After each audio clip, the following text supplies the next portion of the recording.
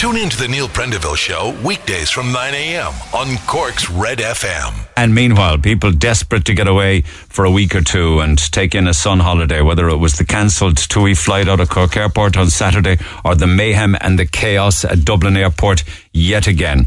Front page of the Mirror today, air rage. Hundreds of angry travellers missing flights due to huge queues. Actually, it's over 1,000 at least from Dublin Airport, and the chaos there, the large queues forming. And it's no longer just inside a terminal anymore. Yesterday, it was snaking outside the terminal all the way, back and forth, with people waiting hours and hours and hours. More on that throughout the course of the morning. But why? Unfortunately, it seems as if they're blaming passengers for turning up too early. Can you believe it? Calls now being made for the management at Dublin Airport to resign, according to the Mirror today. And they're even saying that they expect it to, what wording did they use again? We sincerely apologise for the obvious frustration and inconvenience this may cause.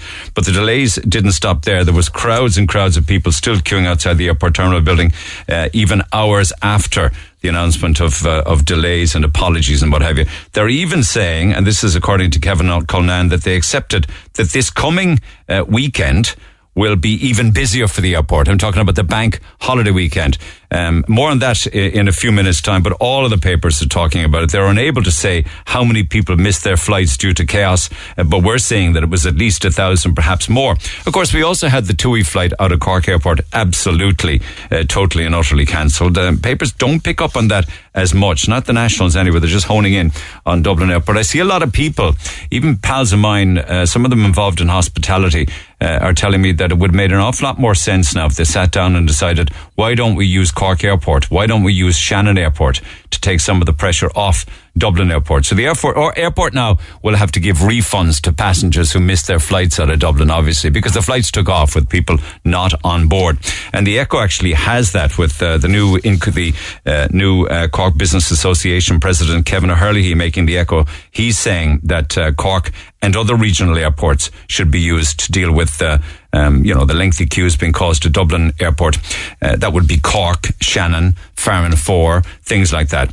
Another story that's of interest actually is from the Sun yesterday when you're talking about travelling, where apparently some workers within the Passport Office network have been suspended because of allegations of taking payments to fast-track passport applications. So these would be bungs. The allegation is that cash bungs were given to some members of staff to speed up passport applications, and on that basis now they've been suspended pending an investigation. Of course, Liverpool lost to Real Madrid in the Champions League on Saturday night, but the real story at the moment now is the way that fans were treated, particularly Liverpool fans. There was tear gas. There were people who actually felt as if they were going to be crushed to death, apparently. It was described as a shambles trying to get into the stadium. The whole thing was a mess. People were scared that there was going to be another stadium disaster. I'm quoting the Mirror this morning. And there were young children there trying to get in with tickets. So this nonsense that Liverpool fans turned up without tickets is just total and utter rubbish. Apparently those that turned out without tickets, and there were ticketless people, they weren't Liverpool fans. They were actually local gangs and thugs. People were robbed outside the stadium. People were mugged outside the stadium. And the behaviour of the police with their police batons and shields and tear gas and pepper spray was an absolute disgrace by all accounts. In one particular area, there was something like 14 turnstiles, of which only 2 were open. And there could have been a very, very serious crush. So the tabloids and the red tops pick up on that as well. It's lucky that somebody didn't lose their life, but I'm sure they thought they were going to, with the fear and trepidation and anxiety they were put through. I see Leo Varadkar is warning hotels. He's just a little bit concerned, apparently, that hotels actually could be gouging us with regards to prices. And they want to be very careful, because if it's proved that they're gouging, the VAT rate will go up to put manners on them. But it's gone from bad to worse now, whether it's trying to book into a hotel or indeed even trying to rent a car in this country. Staycationers are already being rocketed and hit with petrol prices and diesel if you wanted to travel around Ireland, not to mention hotel prices. The Independent this morning compares it with a lot of European countries, and I can tell you, it's a disgrace, the cost that people are being asked to pay. Just on Friday afternoon, I just did a little bit of a recce with regards to car rental prices. If you wanted to rent a car for a week in Cork, I'll come back to that a little later on this morning, but I can tell you that in one case, a Nissan Micra for a week in Cork with Europcar would set you back €929. Mind you, a similar one with Kayak would cost you $959. You'd really have to shop around to find a deal that was below the 900. In fact, I also saw a Ford Mondeo for a week in Cork for 1,192, which give me a break. I mean, there are those of us that were overseas a couple of weeks ago and through Gold was able to rent a Fiat 500 for €85 the week. A Fiat 500 for €85 the week. I mean, that's the kind of money you want to be paying. But not here, apparently, as the cost of living crisis goes from bad to worse. And now housing costs are pushing a fifth of the population into poverty. 750,000 people, I was reading last week, are now living below the poverty line in this country. And is that the reason why? Yes, it is, of course, the reason why support for Sinn Féin continues to soar. Why wouldn't it soar? Red Sea poll from the weekend I was reading in the Sunday Business Post says that Sinn Féin now has 36% support compared to a 20% for Fianna Gael. What in the name of God happened to Fianna Fáil when I can remember support for Fianna Fáil at 43, 45 and 47%? 15%. They're third now. So the combination of Fianna Fáil and Fianna Gael is below the popular support of the public for Sinn Féin at 36%. I'll break it down a little later on as to the reasons why people... I mean, Sinn Féin just need to do nothing. Just wait. Absolutely. Don't score any own goals and just wait. And a lot of it has to do with housing, I can tell you, and also generation rent. So more about that throughout the course of the morning. You've seen the front page of the Echo today. More kids are homeless now than ever before, and I'm talking about the Cork and Kerry region. So I hate to be starting your week off on a negative twist, but that's the world we live in at the moment. And you know, we were talking about health tourism. I'll come back to that later on this morning. And this is people who travel overseas for cheaper surgery and what have you. Then we started talking about Botox and we started about dermal fillers and stuff like that. Well, now apparently there's a tanning spray. This is quite worrying for tan-obsessed teens who are being targeted on TikTok now to buy a banned nasal spray that you literally just spray up your nose and it will darken your skin. And it comes, of course, even though people just don't seem to be worried about it, with a cancer warning. These little sprays are called tanners, apparently, and they have a synthetic hormone equivalent to melatonin called melatotan. So that's the difference. It's known as the Barbie drug. And apparently it makes you produce more melanin, which then darkens your skin. There's an absolute obsession now with body and body image these days, and that's the latest one. And sadly, the death at the weekend in Switzerland of Lester Pickett. Yesterday, he died at the age of 86. I'm not going to go into the darker areas of his life. There's no need for any of that. I just want to let you know that he's passed away, and he actually rode his first horse at the age of 12. Rode a staggering 4,500 winners, and rode his last winner at the age of 59. And I wouldn't know much about the different horses that Lester was up on, but I remember as a kid a horse be the name of Nijinsky, because we all pretended we were Nijinsky back in 1970, racing around the parks. And of course that was one of the big ones way back on the, I think it was a Vincent O'Brien horse, Nijinsky, and he passed away at the weekend at the good old age of actually 86. But one article that I did read said he lived on a diet of a half glass of champagne, small cups of black coffee, and 3 or 4 large cigars a day. I suppose he had to keep the weight down. It's one way of doing it, I suppose. Cork's #1 talk show. The Neil Prendeville Show on Red FM. Okay, text 0868 104 106, particularly if you had a flight experience, whether it was out of Cork Airport with TUI or indeed Dublin Airport over the weekend itself. So research carried out on support of Premier League teams shows that Liverpool now edge out rivals Manchester United in terms of Irish support. Fair play to you, Kevin. Appreciate that. That's the kind of research I love. Apparently, Liverpool have 443,500 fans on the island of Ireland, followed closely, very closely. It's like only 2,000 behind them. Man United have 441,000 as opposed to Liverpool's 443,000. After that, then you have Chelsea, and after that you have Arsenal. So that answers my wife's question of the weekend. Of course, as usual, I was wrong. I'm always wrong. I had said Man United would have more than Liverpool in Ireland. It's the other way around. Okay, text 0868 104 106 and to the TUI flight out of Cork to Palma de Mallorca on Saturday. Many, many, many disappointed people. Vicky, good morning. Good morning. Hi, how are you? You were there, and you were there with your husband, your 4-year-old girl, and a small little baby, not even 3 months. What happened? And leave nothing out. Yeah, so, well, we booked our holiday back in October, and it was just a week to Mallorca. I was pregnant at the time, obviously, so wanted to get, something out of Cork, nice and close, a short enough flight, and just kind of nice flight times as well. I get you. Yeah. And there's nothing nicer than flying out of Cork Airport. It's absolutely great. Yeah. So, anyway, long story short, I've been, obviously getting all the bits ready over the last few weeks. We were in Sam Macaulay's getting his passport photo 2 days after he was born, to make sure that we got that in time. And that was back at the end of February. And obviously got the passport then. We were so excited. We kind of told the little girl then we were going, and there was a countdown on. Got everything organised, got to the airport Saturday morning, 11:30. We were due to fly out at 2:10. Yeah. When we got into the airport, I got a text to say that the flight was delayed from 2:10 to 3:35, but to check in as normal anyway, and that was from TUI. So we checked in as normal. We kind of said there's no point in going home again and coming out again. We just said we'd get rid of the bags, go into the lounge and have something to eat and relax.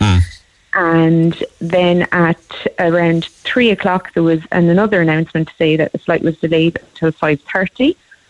So at this point I was kind of going, I hope I have enough nappies, and I hope I have enough the practicalities of it all, and whatever. Yeah. Were you aware at this stage that TUI were cancelling flights? There was another one out of Dublin and 3 or 4 in the UK. No, okay. Nothing at all. So we were kind of saying this is a bit of a bummer, we're delayed, but it's fine, we'll get over it. And then all of a sudden at 3:08 we got a notification, an email to say that the whole holiday was cancelled. And what the reason was that they gave on the email was a combination of factors causing significant operational disruption. What the hell does that mean? Could they not be more clear about it, hedging it like that?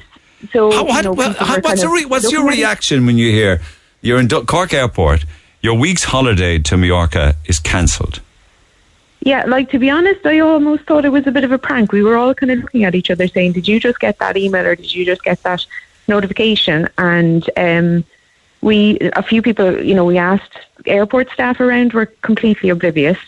My husband rang TUI in Wilton, which was where we had booked it, and they didn't know anything about it, and they said it was coming up as live on their system so that there shouldn't be an issue. But they were clueless as well. And I suppose we just we said, this couldn't be, There was families around who, obviously at this point, we'd been in the airport for a bit of time. So there's families whose parents, as you do, had a few drinks on board as well. So then we were kind of told to go to our gate and that we'd await further instructions. Who told you that? Was that over the tannoy, was it? That was over the announcements. That was a good, maybe 15, 20 minutes after we'd got the email. So we went down to the gate and there was no one there. And eventually somebody... So the airport didn't know that TUI had even cancelled the flight? No, not initially anyway. And then the lady who had checked our bags in downstairs arrived and just said that we had to go down the stairs to arrivals, collect our bags on luggage, on the carousel, conveyor belt, and head off home. So... you gutted? There was absolutely gutted. There was kids crying around us. I started crying looking at them. I'd say a lot of these families had been, dying to get away for 2 years or more. You save up money, you book your time off work. There was families there that had gone together, so that obviously, there could have been 4 or 6 adults that had to coincide, time off work. Correct. And there's just all the planning that goes into it. Even ourselves, we only, obviously our 4-year-old was devastated, and she just said, "Oh, Mummy, we can just go tomorrow instead." Just confused and just not understanding it all. It's just disappointing. And you know what? We're after so much disappointment already with COVID.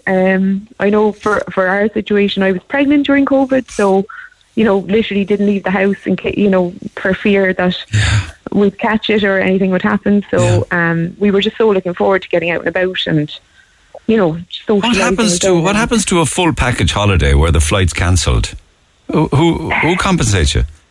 So TUI, now we got an email yesterday to say our holiday would be refunded in full, no time frame or anything like that. That's the only contact that I've got since. Was that email just to say your holiday has been cancelled and you will receive a full refund, and it could be in part payments. Next 14 days or something. Part payments? It didn't even. Yeah, it said depending on how you paid. So if we obviously paid a deposit first and then we paid the rest of it. But it could be in dribs and drabs, basically. Because they're saying in their. They had a press release talking about the cancellation and the apologising for it, etc., etc. They said a combination of factors, as you said, resulted in the cancellation. Full refunds are expected in the next 14 days. Yeah, I don't know about that. And then you have to apply for, they are saying 400 per person compensation. Okay. How will you now spend the week? 250 in vouchers. 250 in vouchers? Yeah, apparently as well per person. Oh, so you could be €650 up per family member? Possibly, I don't know now. I'll believe it when I see it, I think. Plus the cost of the entire holiday package back, and up to 650 per person. It's some consolation. I saw a video that I'd sent me, a Twitter video that was shared of a fella in Dublin who was in a similar situation with a TUI flight, and he was saying that he was told it was because they didn't have cabin crew. Yeah, I find it hard to believe because there was a TUI plane, the one that came from Majorca to Cork, that came in. So, clearly that was fully staffed, pilot and all. But I know possibly they were meant to be coming off duty maybe at that stage. Yeah, it could have been, another crew coming on. But I don't know. But surely, it's costing them an absolute fortune. Surely they could have pulled something from somewhere or even said, go out today instead. Yeah, well, there were 4 or 5 in the UK as well. So how are you going to now spend the week? What are you going to do? So, my husband's boss has been very good, and we explained the situation to her, and he's gone back to work now today, and he's, maybe going to get a week at a later stage instead.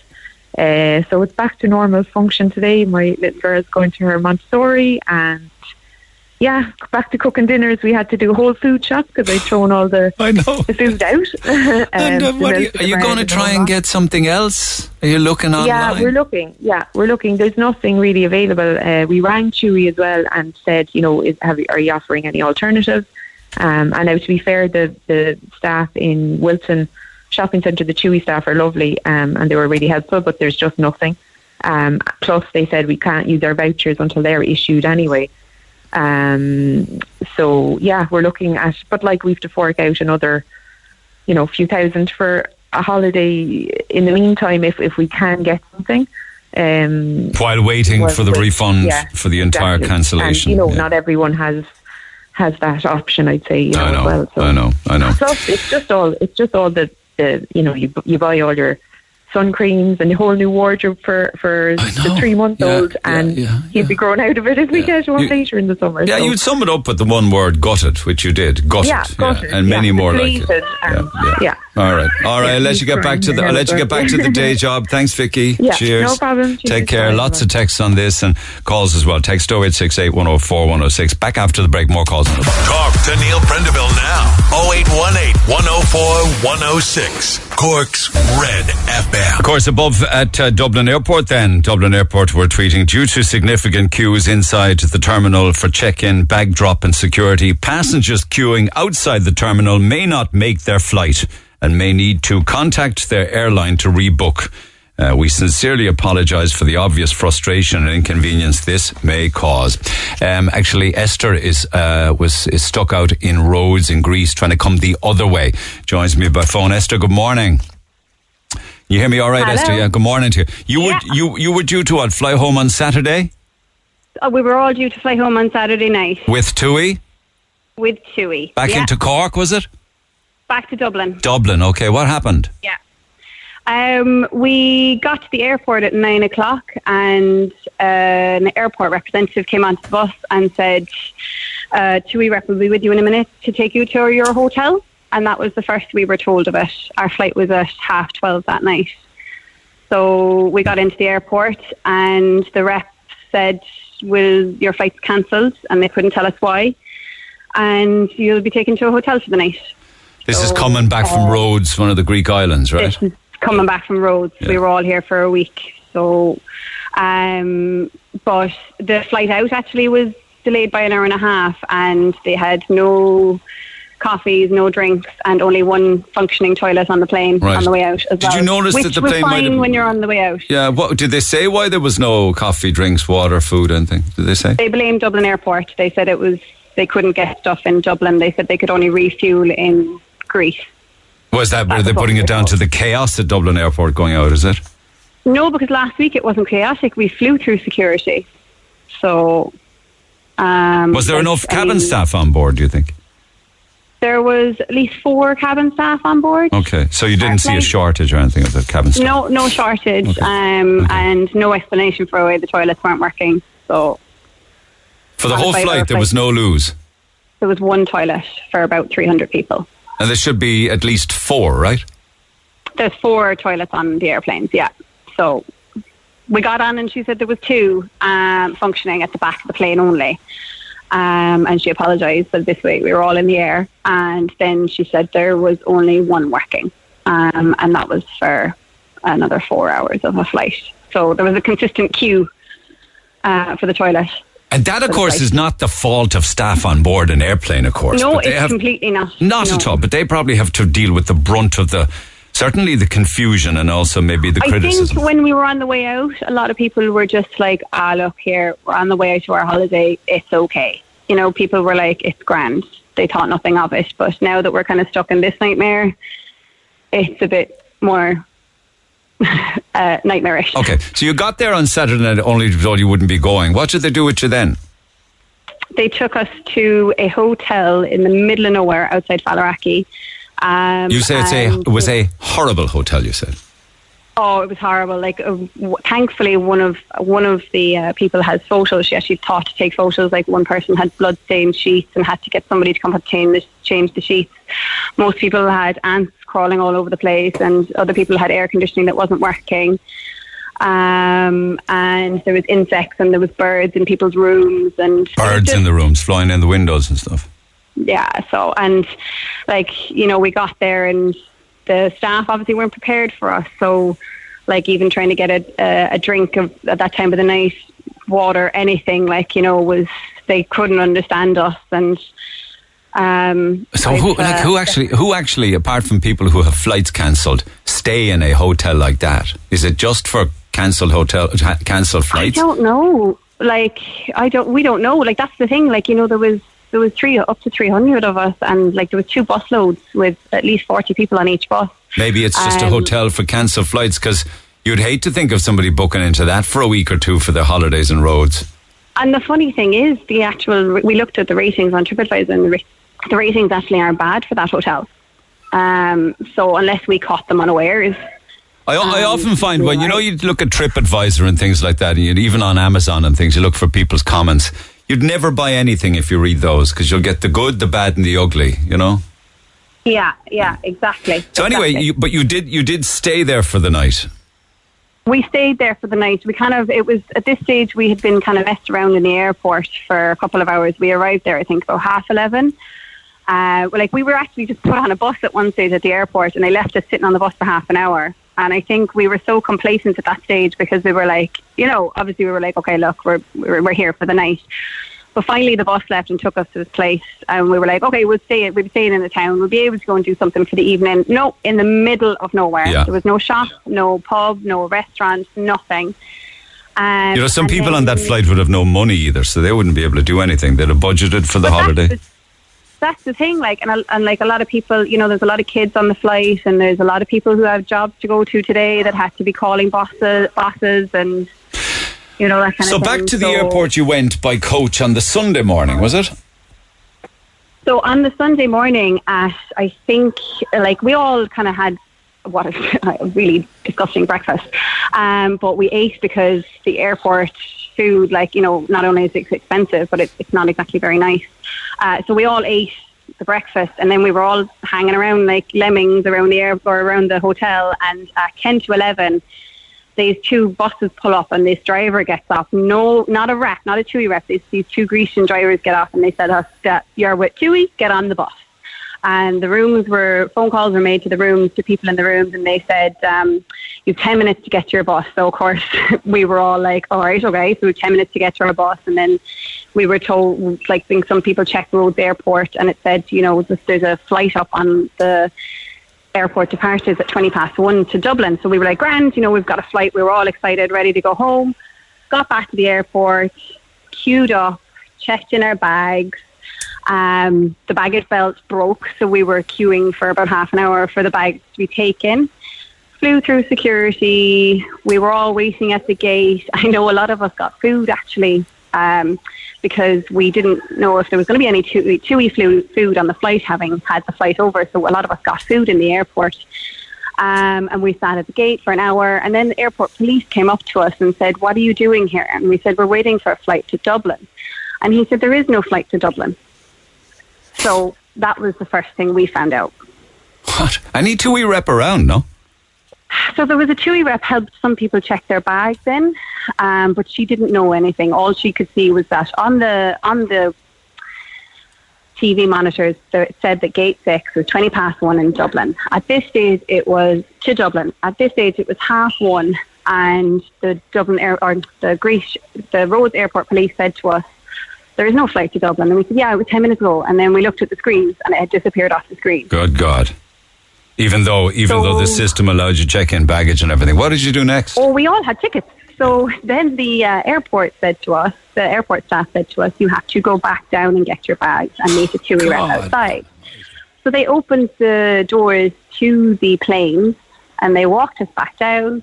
They made us all go back through passport security, queue for passport security, and we all had to queue with all the people who were delighted. They were all arriving from God knows where for their holiday, and us miserable there getting our bags off the baggage carts and going out and meeting a TUI rep, at which point we were told, you're going back to the hotel you've just been to. Back to the horrible hotel. And did anybody complain about that? So at this point, a number of us were quite vocal, myself included, to the TUI rep, and we said, under no uncertain circumstances are we going back to that hotel. And the TUI rep and the airport staff called our bluff and said, if you do not get on this bus, you are on your own. So a lot of people panicked. One bus had already taken the majority of the children and older people to another smaller hotel. They were happy to go. I don't think their hotel was bad. And these two buses were there to take us to this hotel, and two buses full of people took a lot of people back to that hotel. But did they choose the type of? I mean, you said elderly people went to a better hotel. Did you say families with children? They were called fourth first. They were asked for first because they didn't want them standing around in the heat and all that kind of thing. So that would be elderly people, families with small children. Yeah. Yeah. Okay. Yeah. So that was one bus load of people went to this small hotel, and we say, why can't we go there? So it's too small. And did you have to go back to the one you were in the night before? No. As I said, two bus loads of people who got on that bus, and there was about 40 of us refused to go. So they said, you're on your own. So then we kind of stood there and we said, we want a manager. So a TUI manager came out and he said, look, I'll make a phone call. And he made a phone call and he said, right, I have you in a hotel for the night now booked in. And we were like, right, well, before we go anywhere, like, you need to start talking to us. You need to start, because we knew nothing. We had not been told anything. And we said, you need to tell us, like, when are we going home? Are we going home tomorrow? Are we going home Wednesday? Like, why do we get taken all the way through the airport? And he said, We think that might have been the airport trying to get you out of the hotel, and the people in the hotel trying to get you out of the hotel to make sure that you would check out. And we have heard from the people who were in that other hotel, they're trying to do the same thing today, telling them that there is a flight today, but those people are refusing to leave because the last thing we heard was from that TUI rep when we got on that bus at 3 p.m. yesterday, having spent all morning there. And that is the last thing we have heard from TUI. And what's the hotel like you're in now? Oh, it's lovely. It's much, much more improved. But when will you get home? They haven't. We don't know. It could be Saturday, I'm told.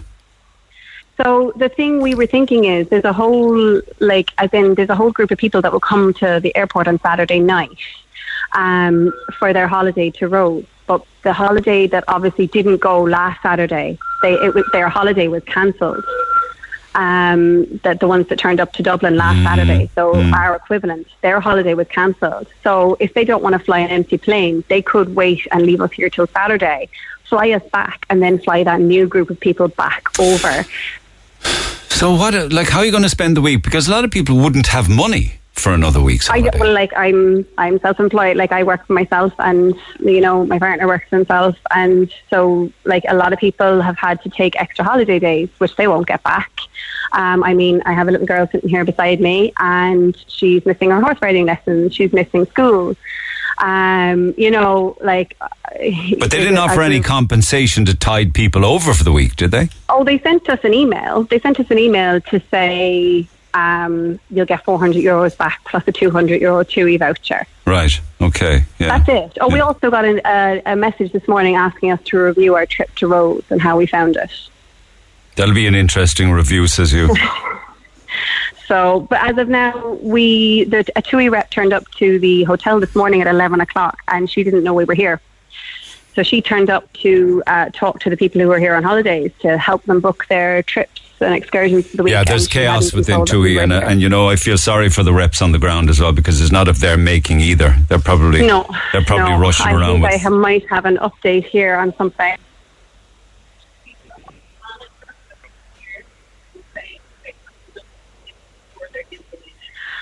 TUI manager has come to the hotel and has told us that they have no further information for us at the moment, which means we're stuck here. Yeah.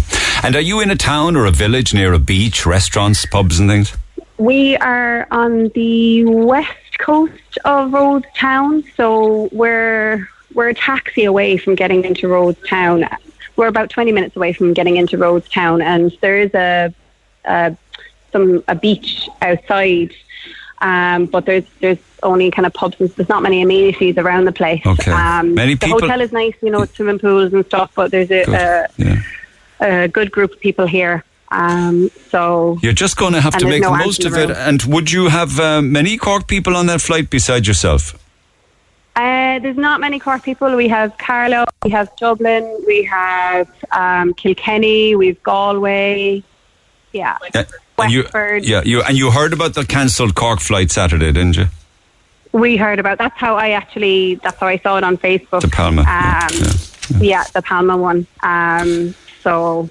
Well, look, feel free to stay in touch with me over the coming days. Enjoy your extra week. That's all you can do, and just wait for a flight home, ain't so? Yeah. Thanks very much, Neil. Take care for now. Thanks, Esther. Thanks for sharing. Cheers. Ray, good morning. Hi, Neil. How are you? What's your own situation? We were supposed to travel to Cork last week with TUI from Dublin. Arrived at the airport 11 o'clock in the morning last Wednesday. The 18th, Wednesday the 18th. Went through. Got a notice saying that the flight was going to be delayed from 2 o'clock to from 3:30 to 5:30. We were standing waiting to get on the plane, and at 6 o'clock we were told the flight was cancelled until the next day. It was a technical issue, but the Swissport staff that were there told us that they cannot get the staff. There was no staff to fly for the flight. So they're saying that TUI haven't got the staff to fly the planes? Fly the plane. Or to do cabin crew on the planes, cabin crew on the plane, that's exactly it, Neil. Yeah. And... but how come they have no food on the planes and the toilets are broken and everything, I wonder? that's another thing, Neil. I'll tell you, at 6 o'clock we were told to go out and get our bags, and they'll sort it out for a hotel. It was about 8:30 that night when we got our bags back. We were standing out in waiting for our bags for 2.5 hours. Went up to the Swissport desk. It was absolutely bedlam. Everybody was having an argument with the people behind the counter, and they said, just go to Zone 16, there's buses there, and you'll get your hotel. So we arrived there, got on the bus, arrived at our hotel about 10 o'clock that night. I asked the girl behind the counter in the hotel, is there food available? And she said, no, we don't, the restaurant is closed, we don't do the food. So we went upstairs, had showers, and went to bed. Got up the next morning. Hungry. Of course we were hungry. We were in the airport till 11 o'clock that morning. You know what the airport food is now. It was diabolical. The place was just thronged with people queuing for food, so we didn't bother. Yeah, but I'm told that after you went to bed, subsequently food did arrive, and none of you were told. 11 o'clock, we got up the next morning. We were talking to a few people around the place, and they said food came at 11 o'clock that night. Chips and pizzas. They were left up on the table. No one ate them. So they sent them to a homeless shelter that night. Wouldn't they call the hotel rooms and tell people? No one. It was absolutely. That's one thing. There was no communication from TUI whatsoever the whole day. It was through texts and emails we got. Yeah. Why do you think the reception would call people who were hungry and say, "Listen, I don't know whether you're in bed or not. I'm just calling you to let you know there's food down in reception." They could have, but they didn't. Okay. I don't know what to say to that. What happened the next day? We got a text saying we were going to be picked up at 2 o'clock, and the flight was at 2. Picked up at 10 o'clock from the airport, and the flight was at 2 o'clock. So we had to go through all queuing up, going through security, blah blah. At 2 o'clock, we were queuing up, got onto the plane. We got a text saying there's going to be no food food service on the plane at all. So sitting on the plane. Come 3 o'clock, we got over the 10 I came that the catering service has been put onto the plane. They were giving excuse after excuse, and about 3:20, myself and my partner said, we have enough. We didn't sleep the night before. We said enough of TUI, enough of everything.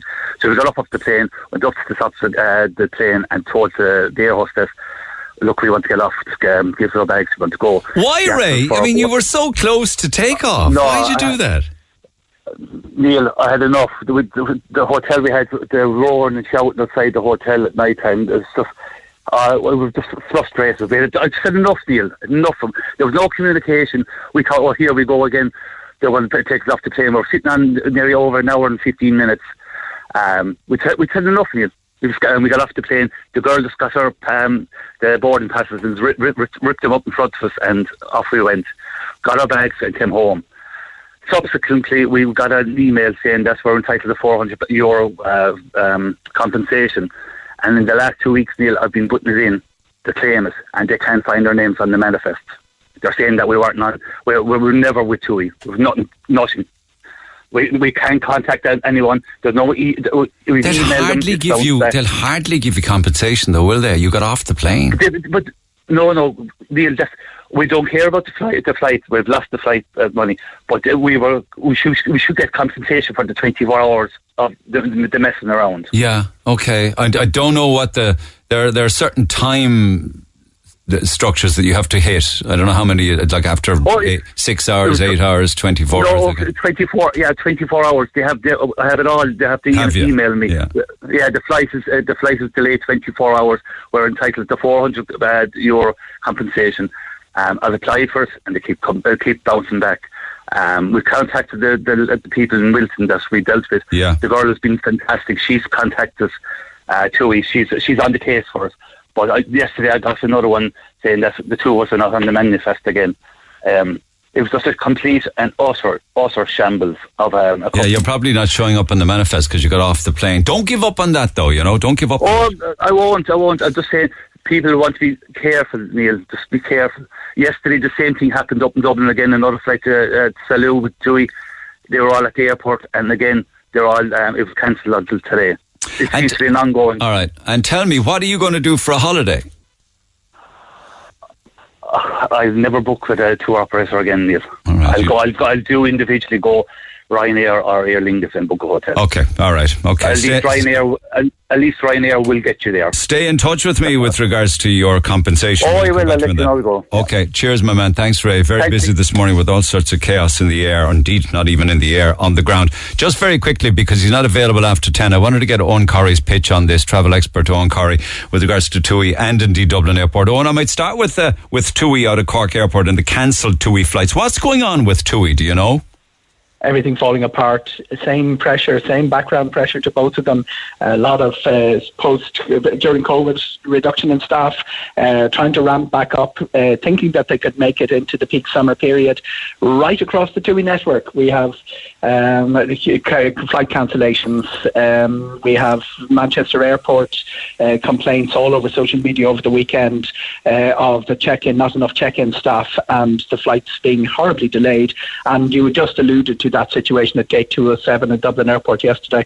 Dublin Airport obviously all over the airwaves last night, but the people who actually made it to Gate 207 were left there for 3-4 hours with absolutely no idea what was happening, and as you said, cancelled till today. So do we have 72 planes? Surely be to God they'd know if that was going to be enough when they see the bookings coming in. Yeah, it's a big tour operator in terms of tour operating, and they're across a lot of different countries. They're basically a German operation. But what seems to have happened is that a problem that originated in one region just caused contagion, because aircraft are taking off from Germany, going down to Spain, back to Dublin. Yeah, I understand all of that. Yeah. So the whole thing just came apart very quickly. And is that why there's no food and the toilets are broken, and I'm hearing they're short of cabin crew? They just don't have the staff. But don't have the staff. Staffing is the biggest problem. And remember, this is replicated, Neil. The service air people that one of your callers was, they're under such pressure that a new route, a wonderful new route that's starting this Friday from Dublin to Cairo 4 times a week. It wasn't clear until 2 weeks ago that would they have the staff to do the check-in and the gate for that. So that everything is under pressure at the airport. You also have another problem, which is not being alluded to much, is that a whole tier of management has been taken out. So the people who were nimble of foot, able to make decisions quickly, had seen every single conceivable crisis before, a lot of them are out of the system. So both TUI and Dublin Airport under the same pressure, and when you're in the service industry, it's pretty unforgiving. People who pay for a holiday expect to be given the very basics. Well, I have reams of texts and calls and comments from people. I'll come to those after 10, but I know you're under pressure for time. But should people be worried if they've a TUI holiday booked across the summer? I mean, it's a bank holiday weekend coming. It's under pressure at the moment. They'll be scratching heads and trying to recover it for the bank holiday. They pressure the big numbers for TUI are out of Britain and Germany, and I would expect them to tackle those big markets first. I don't think that we need worry about them. They're a big company, they're bonded, and if things go wrong, they will be compensating people. But what they should have done is what EasyJet did, Neil. They just cancelled 200 flights this weekend. They looked at the staff and they said, we can't do it. And TUI should have, the lesson out of this is TUI should have moved earlier to cancel their flights. If you have to cancel a flight, people are, they'd be cranky about it. But bringing them to the airport and then cancelling that, that's your way. I imagine there's a lot of families in Cork would be worried that their summer break, which they're entitled to and have been looking forward to, a well-earned break, could well be cancelled. Looking at Dublin Airport, what's the problem there? Is it staffing? Is it rostering? Is it these short-term contracts they've been offering people? I know that they let 1,000 go in both, certainly in Dublin Airport. You know, they had that voluntary programme during COVID. Are they paying the price for that now? Paying the price for underestimating the impact of the staff that they let go. They're recruiting 350 people. By the end of the month. I'm just losing you there. Just move around their own little bit. The line isn't great. So they're paying the price for layoffs and redundancies. They've been caught on the hop now, and blaming passengers for arriving too early. Yeah, they've said they had a very bad March, and then they said, don't come too early. Come early, but don't come too early. And that's what has happened again this morning. One of the airlines just between the calls there, saying that they have large numbers of people arriving 5 and 6 hours early for a flight before check-in is effectively open. So once people arrive too early, it creates a whole new set of problems. That's what they're dealing with today. But everything had been going well. They got a good month out of it. Saturday was supposed to be a problem day, a lot of sports fans to be shifted, but Sunday was where it all went wrong. And the reason it all went wrong in one line is a lot of people didn't show up for the early morning. It's like a football match. If you've lost the first 10 minutes, very hard to get it back. By early afternoon, things were effectively out of control. What do you mean a lot of people didn't show up? What does that mean? It just means that there was people who were rostered weren't able to come to work. COVID is a particular problem for that, as you know, and you're in the business of phoning people up and trying to bring them in on extra rates. And so it wasn't exclusively people turning up too early for their flight. Then there was a cocktail of other reasons, amongst them absenteeism yesterday morning. So many reasons, Neil, and one of the biggest is self-inflicted. It's that they failed 2 safety audits by the European agency EASA within 4 months. That means that your bags you have to be more vigilant, and it means that your security screening, the sensitivity machines has to be high. So there is a sort of a confluence of reasons that have made life difficult for just the security side of Dublin Airport. And remember, the airline staff, we heard what's happening with TUI. It's also happening with a lot of the airlines. Their check-in staff, not insufficient check-in staff to get everyone's bag on board, and flights being delayed and connections being missed. So could you imagine being one of the 100,000 passengers arriving and departing from Dublin Airport for the bank holiday weekend? It's going to be a nightmare. Yeah, and June 24th is going to be the busiest day at Dublin Airport. They are hoping that they will have, if everyone rostered is there on those days, they're hopeful that they will get people through with security queues of what we've been seeing in the last month, 45 minutes, 50 minutes, not acceptable pre-COVID, but the people are glad of that now. That's what they're building towards. But the reality is that we learned yesterday morning that it doesn't matter how strong your rostering is, if you've got a few no-shows, a few important no-shows on your security side, and everything goes out of control. It gets out of control very quickly in aviation. So just very finally and briefly, there is a call now, and some of it is coming here from Leeside, that the likes of Cork Airport, Shannon Airport, Farran Fore Airport should be used to get people in and out of the country because Dublin can't handle it. What are your thoughts on that? A really interesting conversation about Farran Fore, because it does have a Farran Fore to Cork Dublin flight. Somebody said I go to drive to Farran Fore, park there and land in Dublin Airport, so I don't have the security queue and the parking problem. The reality is that it's an opportunity for regional airports, but the choice of 30 to 40 destinations out of Cork or Shannon versus over 200 out of Dublin still means that you will not get the numbers of scale going through Cork and Shannon that would relieve the problem of our busiest airport basically being on the brink of collapse every weekend. Okay, all right. Owen, thanks for taking the call. Appreciate it. Pleasure, yeah, you're always at the end of the phone at short notice. I do appreciate that. The travel expert Owen Corrie. Your thoughts are welcome. Text 0868 104 106. Overtime, back after 10. Hey, it's Dave. Join me weekdays from 4 for Dave Max Drive, where I'll help get you home or give you a little lift at home. Big hits, loads of fun features and traffic info. What more could you need? Join me weekdays from 4. Dave Max Drive. Get it off your chest.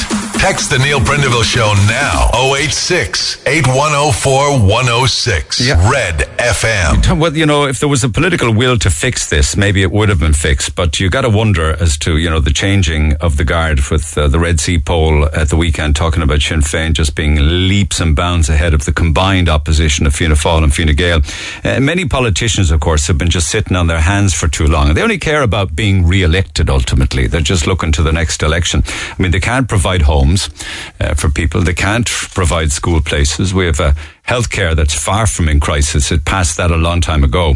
And you just look at people just walking out of A&E now, or waiting for 10, 15, 20, 25, 28 hours.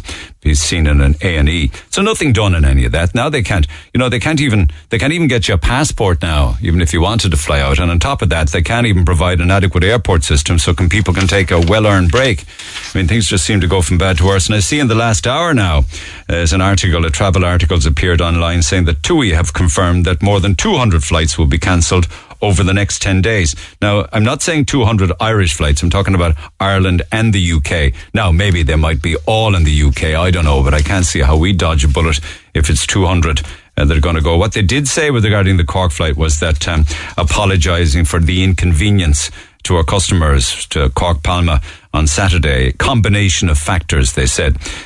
We felt the impact to customers' holiday was too great and took the difficult decision to cancel the flight. We understand how disappointing and frustrating this is, and we do apologise for the inconvenience caused. We felt the impact to customers' holidays was too great. That's a bit of an understatement. Then, according to the issues out of Dublin Airport, heading up now the comms department at the DAA is Kevin Cullinan. He was the marketing manager at Cork Airport for many years, and at least 1,000 people missed their flights. They call it discommoded. And that number could rise when they review all of the figures today. It could have been an awful lot more than 1,000 people missed their flights. And the reasons that were being given, as I said to you before 10 by Dublin Airport through Kevin Cullinan, was that passengers turned up too early for their flights and the security desk was overwhelmed. They're not talking at all about issues regarding staffing or lack of staffing or people calling in sick. Apparently there weren't enough lanes open to process people. And they do acknowledge that there wasn't enough staff on duty. So at least they're sharing some of the responsibility. They expect to recruit 300 extra security staff to deal with the issue in the coming weeks. I was talking earlier this morning with somebody who's very much involved in hospitality and the travel industry. And he said to me, the problem with Dublin Airport is the security are not being offered full-time jobs. And the best contracts they can hope for are 3 months with an option to review after 3 months. And that's not acceptable because everyone now wants a full-time contract following a probationary period, not to get a 3-month contract and then another 3 month. Nobody wants to live their life or have a career like that.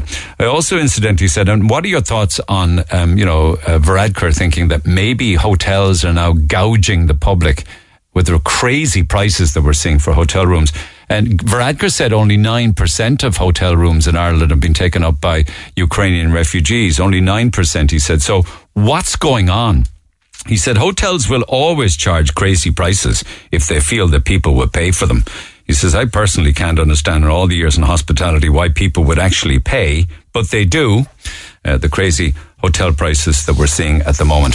Text 0868 104 106. Pick up the phone on 0818 104 106. Reams and reams of texts. We'll pick up on all that after the break. Get it off your chest. Call Neil Prendeville now on 0818 104 106. Red FM. And this by email. We were also due to fly from Cork to Palma on Saturday. It was absolutely shocking how this was handled by TUI. Parents were having to explain to their children that they can't go on holidays. Other people had a few drinks before the flight, as you do, and they couldn't drive back home. People who booked directly with TUI either got a text or an email telling them their holiday was cancelled. People who booked through a travel agent got no notification. The plane actually arrived at the gate. Then we were advised the flight was cancelled. Get your bags downstairs from the conveyor belts. This was the way. This was the first holiday many people had booked since 2019. And to be treated in such a fashion was outrageous. A refund will not make up for the upset caused to all the people and young families on this flight out of Cork. Personally, I think the TUI licence to operate should be revoked, says Carmel. That's very, very interesting, actually, that you say the plane was at the gate, and I suppose you could see it outside there. That had to be staffing, pure and simple. Not enough staff to man the flight. Morning, Neil. Myself and my daughter were supposed to depart on the Mallorca flight after booking it last October. We knew it was a smart link, so would be flying us there. We checked departure from Palma. We could see the plane en route, so the delay didn't concern us too much. Plane arrived at Cork, and within 30 minutes of it landing, we all got a text to say the whole package holiday was cancelled. After the initial shock at so late informing us, we scrambled to get any flight going out to anywhere that was sunny. We'd both booked time off work. It's the only week we could get to go together. After waiting years for a break, this was absolutely devastating. This is Trace and her daughter now, remember. So we managed at a very high price of €1,870 to get flights to Malaga with Aer Lingus. We got last-minute accommodation in Ben Al Medina. Some say Ben Al Madina. We can only hope we get the full refund and compensation in order to break even on the week. We already know with additional transfers we're around €200 down. We're grateful we are in a position to purchase extra flights. Not everyone could do that. We're gutted for all those families and people who couldn't change destinations for whatever reason. Whatever the reason for cancelling so late last minute is unacceptable. I'm sure TUI staff in Wilton were equally in the dark as to what happened. We've looked at TUI flights coming in and out of destinations and most seem delayed. So I'd expect a lot more cancellations. It's not Palma, but Ben Al Madina we are in and are grateful to just get away, says Trace. And there's reams of texts. My parents were supposed to be on that flight. It was literally 3 or 4 minutes before boarding that they got an email. Luggage was on the plane already. Poor young kids who couldn't understand why were crying. It was mayhem. No one around to explain what was happening. People had paid for 2 weeks car parking. Others had a few drinks before flying, so couldn't drive home. It sounded horrific. My parents haven't done a package holiday for years and definitely won't be doing it again. It'll be interesting what the explanation will be if they ever get one. Another one here says, and this was a text that we got in this morning. Morning, Neil. We are due to fly out to Lanzarote on Sunday. I just rang TUI in Mahon Point this morning to confirm our holiday was going ahead and was told by them that they have a conference call this morning and they will know more after the conference call. So it sounds to me as if it could be problematic, to say the least. Right, text 0868 104 106. Pick up the phone on 0818 104 106, and we'll come back to that throughout the course of the morning. Are we going to Turkey or are we going to Kevin? Is it Kevin? Yeah, okay. All right. Come back after the break. Text the Neil Prendeville Show now. 086 8104 106. Red FM. I'll come back to all of these travel-related issues, particularly if you've been in touch with me by text. I'll get more of those on the air. But I want to go back to last week and some of the topics we dealt with. One of them had to do with health tourism, of course. People who go for all sorts of forms of bariatric surgery, gastric banding, gastric sleeves, and things like that overseas. It can cost you nearly 20,000 euro to get that kind of surgery done in Ireland. And I spoke with a girl on the air who got it done for just over 19,000 at the Bond. So is it any wonder that people search online to get it done overseas, a lot of the time in Turkey? There's a company called the Health Store Turkey, and one of their founders is Nihal Terzi, and was warning people recently about the checks and balances one needs to do before you book with an operator or indeed a surgery or a clinic in Turkey, and was saying that there's an emerging trend now of people being targeted by rogue operators, and this can lead to traumatic experiences abroad and potentially serious complications down the line, particularly when there's no further aftercare, and gives a lot of different advice as to what you should be checking first before you decide to book with the Turkish surgery or clinic. Nihal joins me by phone. Nihal, good morning. Good morning, Neil. Thank you for having me on your show. And I know you've been waiting a while. My apologies for that. Okay, so you say that there's an emerging trend of rogue operators. What do you mean by that? Just like you just mentioned, the lady who had the surgery done in Ireland and, put the term of gastric sleeve or a gastric bypass on social media. Immediately when that happens, the algorithms kind of shows you as the target market. So anybody who's advertising, rogue or not rogue, just being, you're being targeted left, right and centre. And what Irish people is finding is they're being targeted for various different things. They're choosing to go for a serious surgery, but they're being offered last chance at this price. 20% off, last opportunity at 2,500, 3,000, 3,200.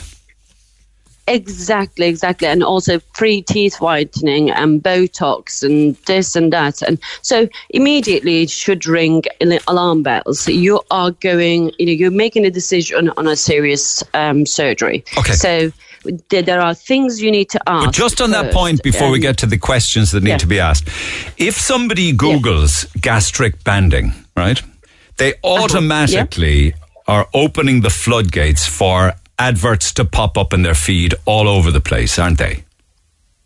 Absolutely, yes. Yeah, that's the way Google advertising works. The Google advertising, and that's the way the social media advertising works. So you type or talk about a specific subject for more than one time, and that's it. You are now being targeted by everybody. And then they will see your 3,000, your 3,200, last chance of this price, 20% off, VIP treatment, hotel transfers in the airport and all this. What should they be looking out for then? First of all, we put a little web page together, thehousedoorturkey.com/registered providers. You need to check whether the hospital, the medical tourism agency, or the clinic that you're traveling to, all three needs to have a medical tourism licenses. And you can't get a medical tourism license unless you're a registered company paying taxes. All the people who is working for you is insured. So that's the main thing. So if you just pick a page that you found on social media, or your friend has been with them, and you found them down the pub in Kushadasi, that's not acceptable. So this would be a medical tourism license. They may be licensed to do operations on Turkish people, but they mightn't be licensed to do operations on other European countries like Ireland. Absolutely. It requires certain criterias we have to meet. First of all, we need to be able to provide a 24/7 English-speaking staff at the hospital, so they have to be on your side. From the pickup to hospital, through your surgery till you leave Turkey. Also, we need to provide the aftercare. Aftercare is one of the main things about the surgery. Turkey. The surgeons, the hospitals are amazing, and they are well qualified, and especially the doctors that we're working with. But the main thing is how people are going to be able to cope with this surgery, after effects of surgery, after the operation. Yes, but there can be no aftercare if you're 4 hours away on a flight and back in Ireland. Physical aftercare, yes, but majority of the time, if you are staying in Turkey long enough and the physical complications is down to zero, and if you don't provide the dietitian support and the psychiatrist support, especially after bariatric surgeries, that's when people don't follow the guidelines and actually ends up causing the complications for themselves. By eating the wrong thing, drinking the wrong thing, or not drinking enough, or not being able to feed themselves enough, or not being able to look after the wounds, themselves. So what you don't want to do, you don't want to book in with a company that just is doing a conveyor belt of surgery day in, day out, without any advice, aftercare, or follow-up. You also talk about information being withheld until you pay a deposit. Does that happen? Yeah, that was an interesting one that I found. It came quite popular recently. It's basically they don't want to talk to you unless you give them the money. Actually, you need to educate people on the surgery they are considering to have, right? And it's not always just because I came on board and said, oh, I want to have a gastric sleeve. That doesn't make me suitable for a gastric sleeve surgery. So why should I pay a deposit for something that I might not be able to have anyway, or shouldn't have? Yeah. You know now that big meetings are being organised, and coffee mornings, and come and meet our staff. And I know certainly in Dublin that's happening, and a lot of it is being driven by bloggers and influencers. Is that a worry? That's a worry because it's kind of if they manage to get the doctors and they, you have enough information, but an influencer, what an influencer know about the surgery? So that's the question we need to ask. Yeah. So, who is giving this information? Again, that's a kind of, we need questions that we need to ask the blogger. So it's all down to the information. We'd like to have one-to-one conversations, because we can't do them, face-to-face at the moment because of COVID. We don't like the surgeons to travel just in case they get sick. They are in Turkey, but we do every evening, we do one-to-one video consultations. And before surgery, we basically have the chats with the dietitians and the psychiatrists that we have, just make sure the patient that who's considering this, surgery should be seriously, accepted as a patient. Yes. You say that people should ask the agent or whomever you're talking to, how many surgeries have been carried out daily? Why? Just like you said, conveyor belt system. So if a surgeon can't remember your name, by at the end of the day, what hope do we have that you're going to be given the correct aftercare advice afterwards?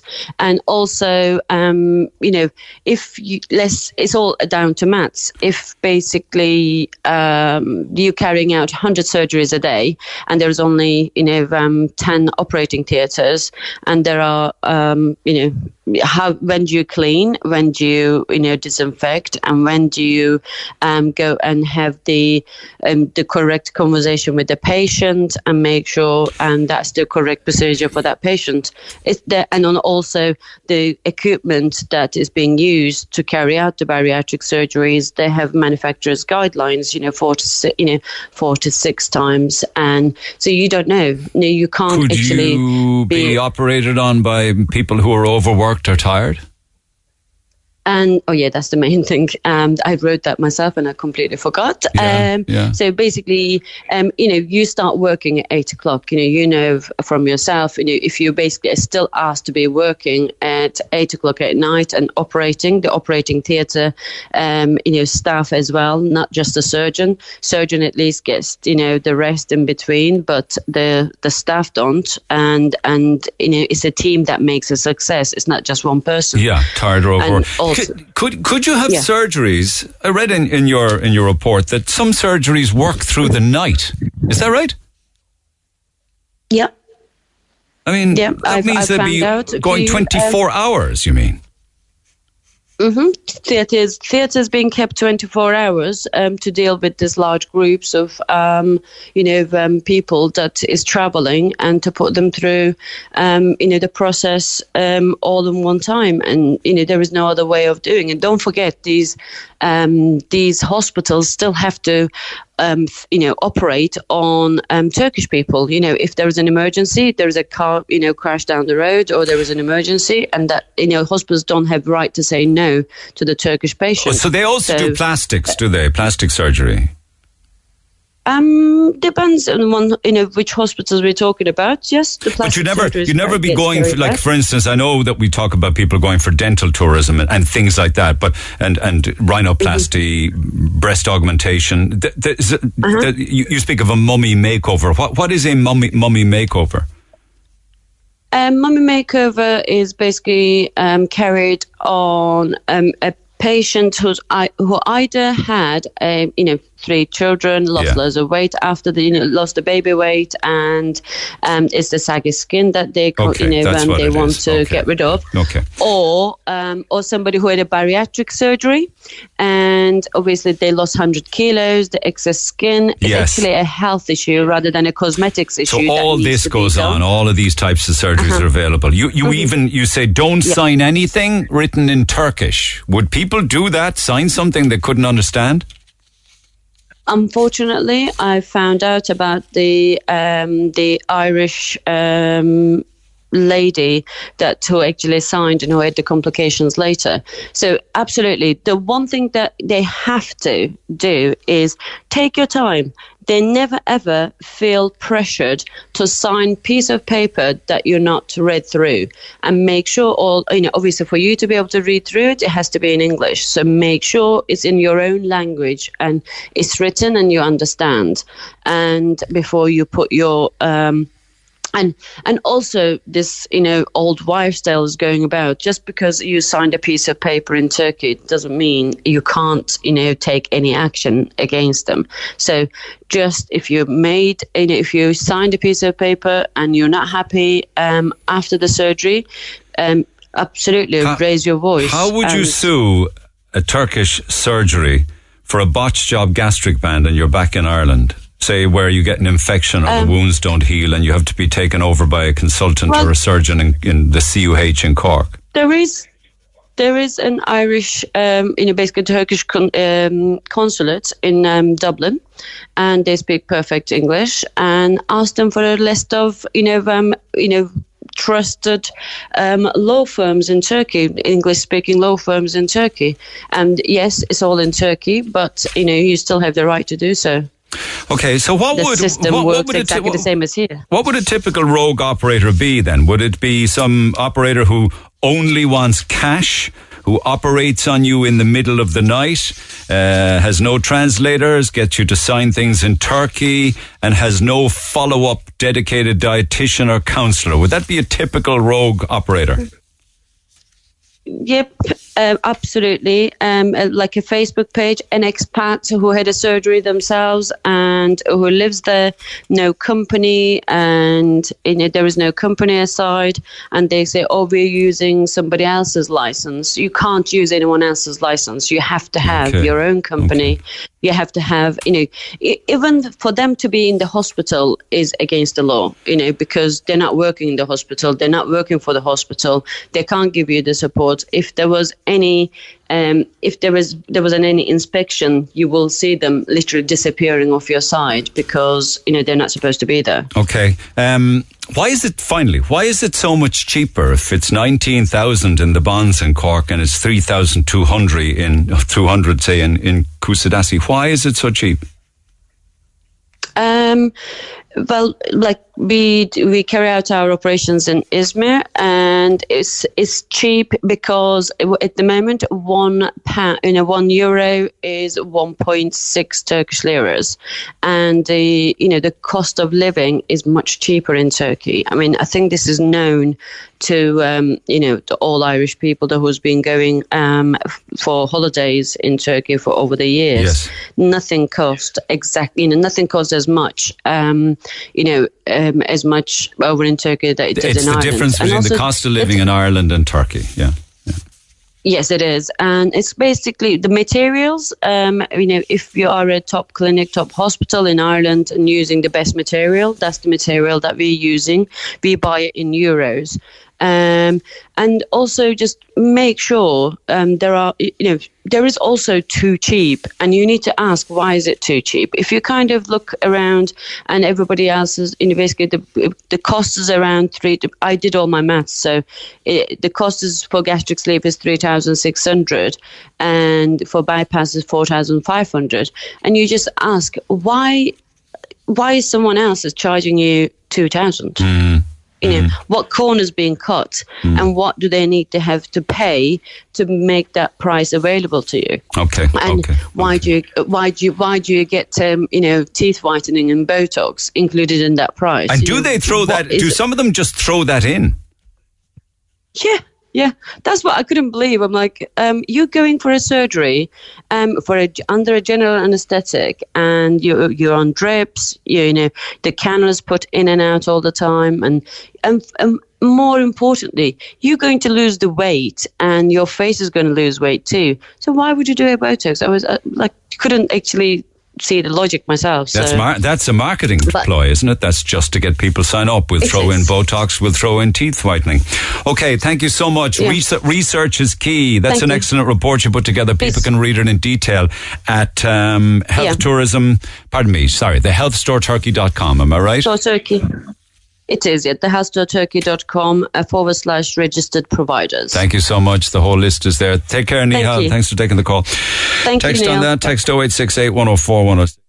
Pick up the phone on 0818 104 106. Just back to travel chaos and issues related to it, whether it was the cancelled TUI flights or maybe you are one of those that will be travelling out of the country through Dublin Airport in the coming weeks. Incidentally, I had a friend who was due to come home to Cork next weekend, but only for a long weekend from Toronto in Canada, and texted me this morning to say that he was cancelling. He just wasn't going to take the risk of flying in and out of Dublin Airport. More importantly, trying to get back to Canada out of Dublin Airport because he was only coming home for a long weekend. So he's knocked it on the head. I referenced Kevin Hurley. He was the owner of Hurley Centres and president of the Cork Business Association for the next 12 months. He's quoted in the Echo this morning talking about, the overcapacity in Dublin Airport and how perhaps maybe Cork could take up the slack. See, he's looking at it with a business head on. He's looking at it as a business owner who would adapt and change to meet a crisis. Kevin, good morning. Hi Neil, good morning, how are you? Yeah, I said it to Owen Corrie this morning. He doesn't seem to think that that's a runner, because you could have 40 flights out of Cork a week and 200 out of Dublin a week, and you're only going to be exporting the problem somewhere else. That's kind of what he was saying. What are your thoughts on that? Well, I wouldn't 100% agree with him, Neil. I think that if COVID has taught us anything, that we can be resilient, we can change our mindset, we can change the way we think. If you think of, just go to Princess Street, for example, who would have thought 4 years ago that we'd have beautiful canopies and umbrellas outside and people outside? 15 pedestrianised streets, when 3 or 4 years ago City Council were fining people for putting a sandwich board advert outside. It's big change. Yeah, exactly my point, right? So we have, as a country and as a nation, we have changed our way of thinking. So I just think that the GAA and the government and whoever the other relevant bodies are need to start thinking differently. So, for example, you've got 50,000 people going through Dublin Airport yesterday. The queues were absolutely ridiculous. I really feel sorry for those people that missed their holidays and so on. And I just think that they could divert some of the flights down to Cork, Shannon, Knock, Farranfore, Waterford. There's loads of airports there, loads of runways. I flew out of Farranfore myself 2 or 3 years ago. Lovely small airport there, and there's only 2 flights a day going out of it. There's no reason why there couldn't be 15 or 16 flights going out of that airport. Do we want to create chaos at Dublin or Cork Airport then for people who have already booked to go out of Cork Airport, that they'll be discommoded, to say the least, no? I don't think that will happen because it's very underutilised. I flew out of Cork myself 3 weeks ago, and it's not without its issues in relation to being able to get something to eat and stuff like that up there. But it's definitely underutilised. It's a huge airport. They could staff up a little bit more inside there, and I think they could double their capacity. But it's just going to need a little bit more outside thinking.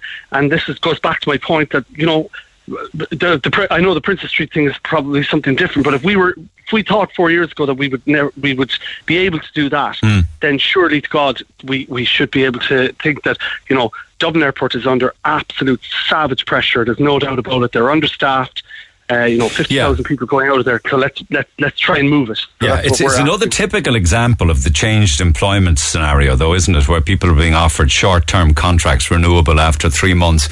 Who'd want to work for the DAA where you're only guaranteed a 3-month gig and we'll look at it after that? That's just not on. It's a bit like, imagine it's probably the same in lots of other types of employment. We were talking last week about employers now who don't even employ directly anymore. They use agencies to do it for them. It's like moving chess pieces.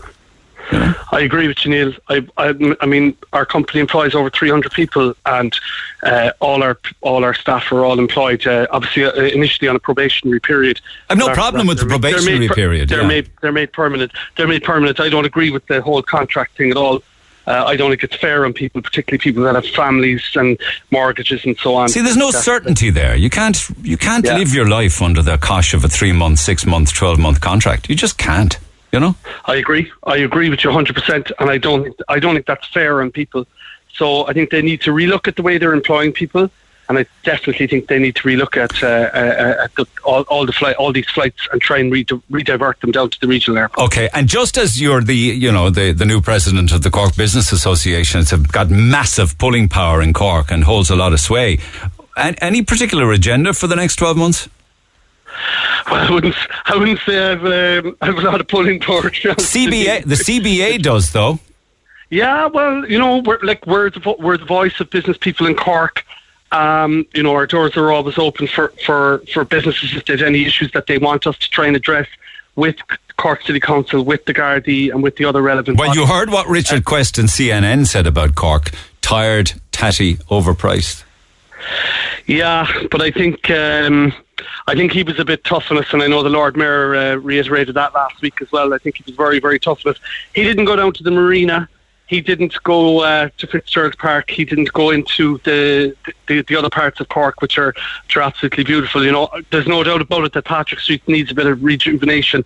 But you walk up Oliver Plunkett Street there last Friday evening or Thursday evening when the sun was shining, and as I said before in your show, it's like walking down the street in Nice in the middle of the summer, or which you're very familiar with. Yeah, that's right. It's a jewel in the crown, without a doubt. It certainly is. I'm not so sure that I'll ever want to go back to Nice again, incidentally, and I don't want this to happen to Cork either, because it's just become too expensive. People are just commodities there. They charge 10 and 12 euro for a pint. They charge 15 euro for a gin and tonic. They charge you extortionate prices where they don't even know your name. We don't want Cork to turn into a city like that, but you have a business on Patrick Street, a thriving business. When you look around at the empty businesses, empty buildings on Patrick, what's the reason for it? Well, my business on Patrick Street is right next door to the old Rocha Stores Debenhams building, and we were only open there less than a year when that closed down. So it has been tough. It is tough trading on that street. There's a lot of antisocial behaviour, etc., going on. But to be fair, the Rocha Stores building is now for sale, and I'm hearing things that people are whoever's going to buy it is going to turn it into apartments and offices and retail. So that's really good. So I think the future is certainly bright for Patrick Street. You've got the Monsoon building, which has just been exposed now with the beautiful facade, which I believe you used to DJ in years ago. Somebody was telling me there recently. Where is that? DJ in a lot of places. That's the old Victoria Hotel. Oh, yeah, Coco's. I was joking at Coco's. Yeah, absolutely. Probably before my time, Neil. No, probably before my time. I'm before a lot of people's time, but still here. But I mean, you've got that building, which is reopening. The Debenhams building, hopefully, or Rocha Stores, as everyone wants to call it now, it will be redeveloped. You've got the Queen's Castle, which is going to be redeveloped. Finn's Corner, which is being redeveloped. Moving up towards Bishop Lucy Park, all of the future is certainly bright.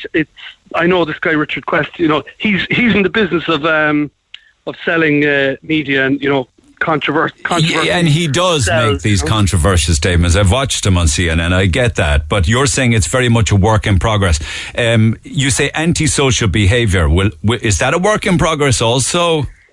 No, but my point on that is we in the Cork Business Association have met with the Gardaí only recently, and this is happening in every city in Ireland and every city across the world. There is drugs and there is antisocial behaviour happening. We're not unique in it, but to be fair to the guards, they are doing their best, and I think they're doing a very good job. There's a certain element in society that are going to be there in all cities. And I think the guards are doing their best on it. Okay, all right. Let you get on. Thanks for taking the call. Accentuate the positive as always. Thanks, Kevin. Kevin Hurley, the president of the Cork Business Association. He's got different central locations in the city. Text 0868 104 106. We'll pick it up after the break. Talk to Neil Prendeville now. 0818 104 106. Cork's Red FM. Short-term contracts, lads. What about that? 3 months, and we'll look at it after that. And then you might get renewed for another 3 months. You might get a 6-month short-term contract, renewable. Who you never can live a life like that. You can't rear a family like that. And not to mention, of course, what never went away, these trials that people have to go on in a shop or working in retail. A trial, you work for free, and then they decide whether they'll keep you or not. Anne says, I heard that some security personnel are even on split shifts which means they're only on call. They have no guarantee that they'll even be called into work. They have to try and hold down other part-time jobs to make a living.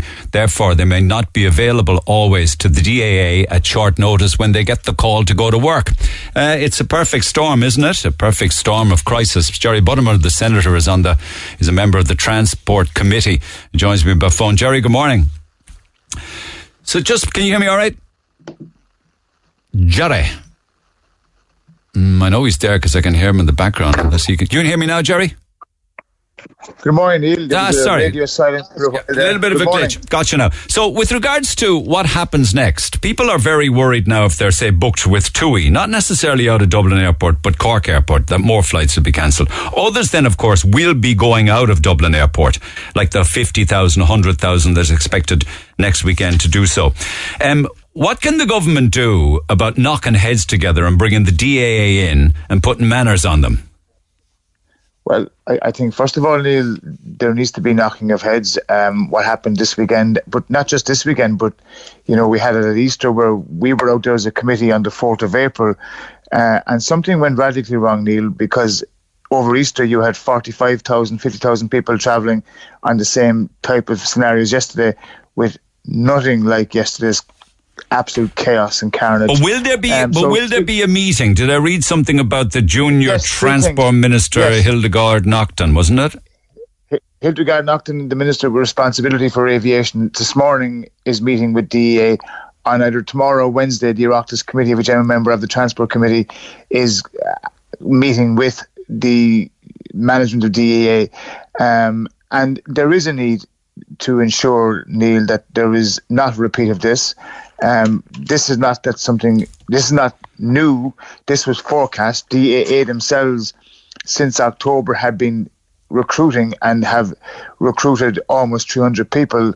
Between Garda vetting and training, there's been an inordinate delay, which is unacceptable. Why though? They laid off. Was that because they laid off thousands during COVID? Was it, Jerry? Well, there was 1,000 people, Neil, between redundancy, between being laid off, between not coming back, left during COVID, and they have replaced some of them, not all.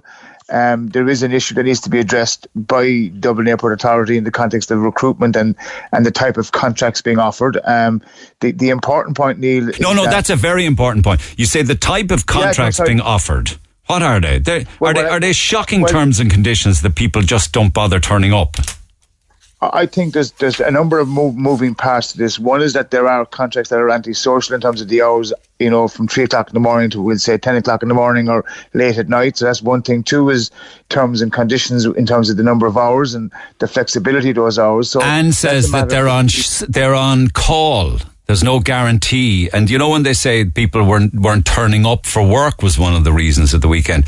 Maybe it's because they just have other jobs. In some cases, that's what's actually happened. In other cases, people just didn't bother coming in. And in third cases, people say, we're not going to put up with that kind of type of contract. And that's why there's a need for honesty about the contracts that are being offered so that we can make it an attractive and incentivize people to work in the type of jobs being offered at the moment in Dublin Airport Authority in Dublin Airport. And that is part of our difficulty. And so it's important, Neil, that we have that conversation. We had it in April. We were told they had recruiting. They had commenced the recruitment process. There was, I think, 300 people recruited to start by the June bank holiday weekend, which is next weekend. So it's about a combination, I said, of then fully training those people, having Garda vetting clear. I know there was an issue with Garda vetting because of the type of work that was involved.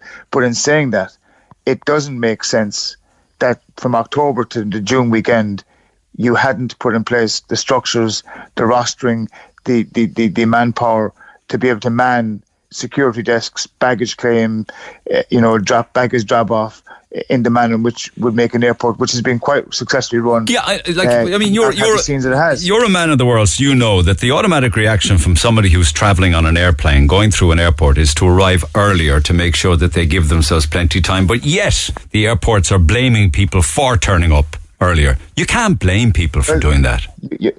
Neil, you absolutely can't. If it was me, I'm travelling out of Dublin next Thursday because the flight from Barcelona from Cork is not available this summer by Aer Lingus. So you're going to give yourself extra time.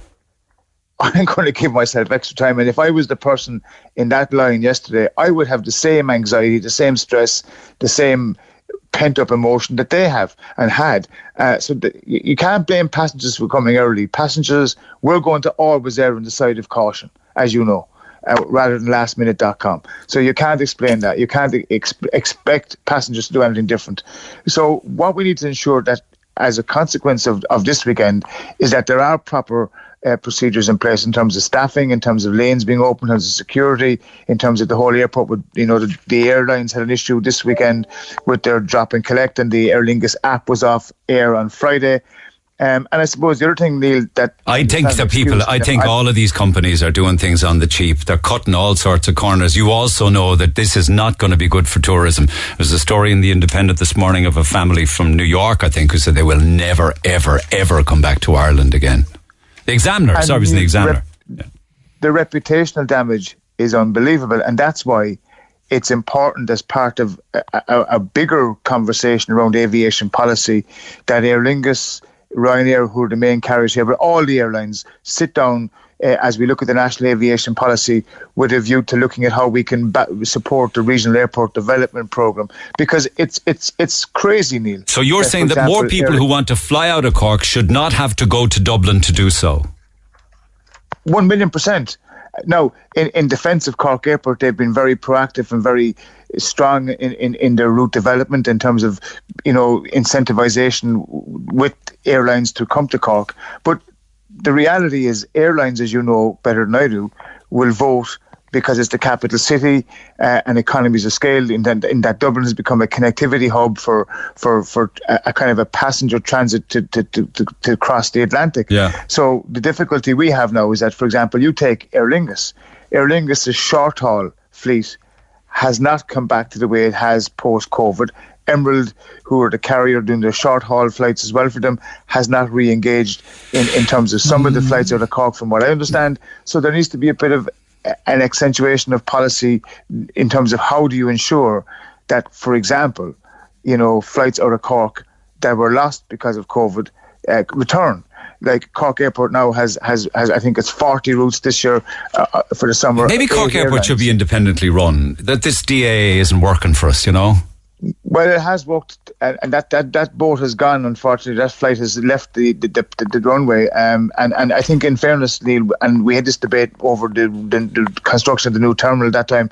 The EA has been good for Cork. We've seen the investment. We've seen the investment in the runway in terms of staffing, in terms of other ancillary services. But the point is, what needs to happen is that the COVID pandemic funding in terms of route development, in terms of supporting airports to incentivise and attract airlines must continue under the Regional Airports Development Programme. Yeah. That's not going to solve anything in the coming weeks or months across the summer. In the coming weeks it's not. Like Mick says, just to leave you with this thought, he says, Cork Airport are desperately short of ground staff and baggage handlers. Cork Airport, last week on one day, they should have had 21 on duty, but only 8 staff on the ramp. It's down to lousy pay and unsocial hours. That's the big issue with Irish airports. That kind of sums it up. I think Neil, the airline or the airport in Cork is a very well run airport. The staff are well paid. There is an issue with unsocial hours, absolutely. But the bottom line here is, I suppose, the Dublin Airport Authority misread this weekend, and it shouldn't have happened, and it needs to be we need to ensure that it never happens again. And how are you going to do that? What's going to be said at this meeting? It could be as early as tomorrow. I think what's going to have to be said is 3 things. 1, you need to put in place a proper mechanism in terms of staff. 2, you need to accelerate staff training of the new people that have been recruited.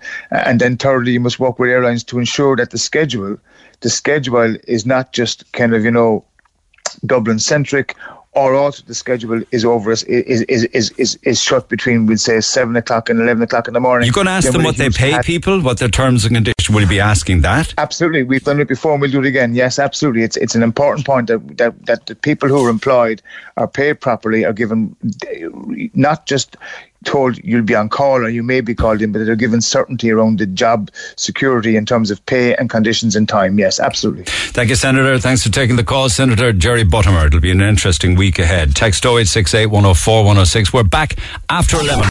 I'm Lana O'Connor. RedFM News is first for local, national and international news, and you can stay up to date by tuning into our hourly news bulletins or by clicking on redfm.ie. 104 to 106 Red FM. This is the Neil Prendeville Show. Okay, some time now just for a few minutes and back to calls. Can I just also say that James Blunt plays the INEC in Gleneagles in Killarney, and we've got tickets to give away for that across the week. Going to give away some double pairs across the week for the INEC gig. It's on the 10th of June, which makes it Friday week. If you're a James Blunt fan, he brings his Stars Beneath My Feet tour to Gleneagle INEC, and you can book directly yourself on their own website or win tickets here. So I'll tell you what I'll do this morning. We'll have a James Blunt song sometime between now and midday today, and we'll open the phone lines and we'll give away tickets for that. Now, a lot of travel issues, and I'll come back to them, but I've never seen as big a response in a long time to what Richard Quest had to say, the man from CNN, about Cork City. By and large now, it was a very quick trip, actually. He didn't see much. Was interviewing the Taoiseach apparently, and the Taoiseach said, go down to Cork and visit the English market. So I think he probably found that charming enough, but he had a lot of other criticism about the rest of the city. I don't see much of his criticism. I was in there on Thursday afternoon on a lovely, warm, dry, reasonably sunny day, and there was a great buzz around. Imagine the Taoiseach invited a journalist to see his home county. The place is a kip. There was a time when Cork was a proud city, capital of culture and all that. Now it's the capital of assaults, begging and dereliction. That's some city to invite anyone to. At least I think Richard Quest sugar-coated it. Another one, Cork is charming, cultured, and is a lovely collection of infrastructures from generations past and present. Not everything needs to be shiny, symmetrical and new to express beauty. What a fabulous text. I drive in the Lower Road and along Horgan's Quay most mornings. There are weeds growing out of the walls that haven't been dealt with for ages. Many businesses do little or nothing to keep their shop fronts clean and attractive anymore. I've recently been to Germany. The place is immaculate. Just look down the road to see how they did it right in Killarney. Another one, I feel sorry for the tourists. I saw a bunch of them standing outside the tourist centre on Patrick Street on Saturday, confused. Why? It was closed. Very few worthwhile shops in the city centre other than Penny's or Opera Lane. Then again, they have those same shops in Mahon or Wilton without ridiculous parking. Half the buildings are falling down, Neil, around the place. Patrick Street is littered with empty shop fronts. It's a dump. Wouldn't want anyone to go near the place. There's reams of these. Place is a kip. Too many shops closed. Empty derelict buildings attracting antisocial behaviour. Something needs to change or else it's going to get worse. It certainly wouldn't attract tourists. It's a disgrace. He's right. Cork City looks awful. It's run down and tatty. Maybe if the council lowered the rent in town, I bet it would thrive and be booming again. Well, it's people who own the buildings control the rent in town. Maybe it's rates you're talking about, or, public insurance liabilities, or VAT, or tax, or issues like that. Cork is waiting to return to its former greatness. That's all. Those buildings are in the spine of the medieval city and they need to be renovated. They're supported now, and as soon as the council can get around to it, they will be renewed. They're supported with iron beams. Tatty or not, Cork is still a tourist destination. It's a rich city on all the world trade routes. It rivaled Dublin's prosperity. It was the slaughterhouse of Ireland and rose from a fisherman's cot, like Rome rose from a mud hut, and Venice came up from the silt. A tatty holiday destination the world comes back to over and over again. That journalist should have spoken to some of the people. I, for one, would have put him straight. The city's a kip. It's been on steady decline for years, and there's more and more dithering and failure to act for decades over unused property all over the country, never mind Cork. The vacant property tax should have been brought in years ago, and landlords should be required to maintain their buildings like in other countries, regardless of use or vacancy. We should have a use 'em or lose 'em law. The city centre is very tired, no paving stones. The lighting will hide that above ground. There's just reams of these. Tired is a compliment. The city is dying. More and more empty buildings that are just being left to rot. And if you think that's all of them, it's not. There's lots more besides. So see if you can find some more of the more positive ones if possible. Text 0868 104 106. Calls on the way.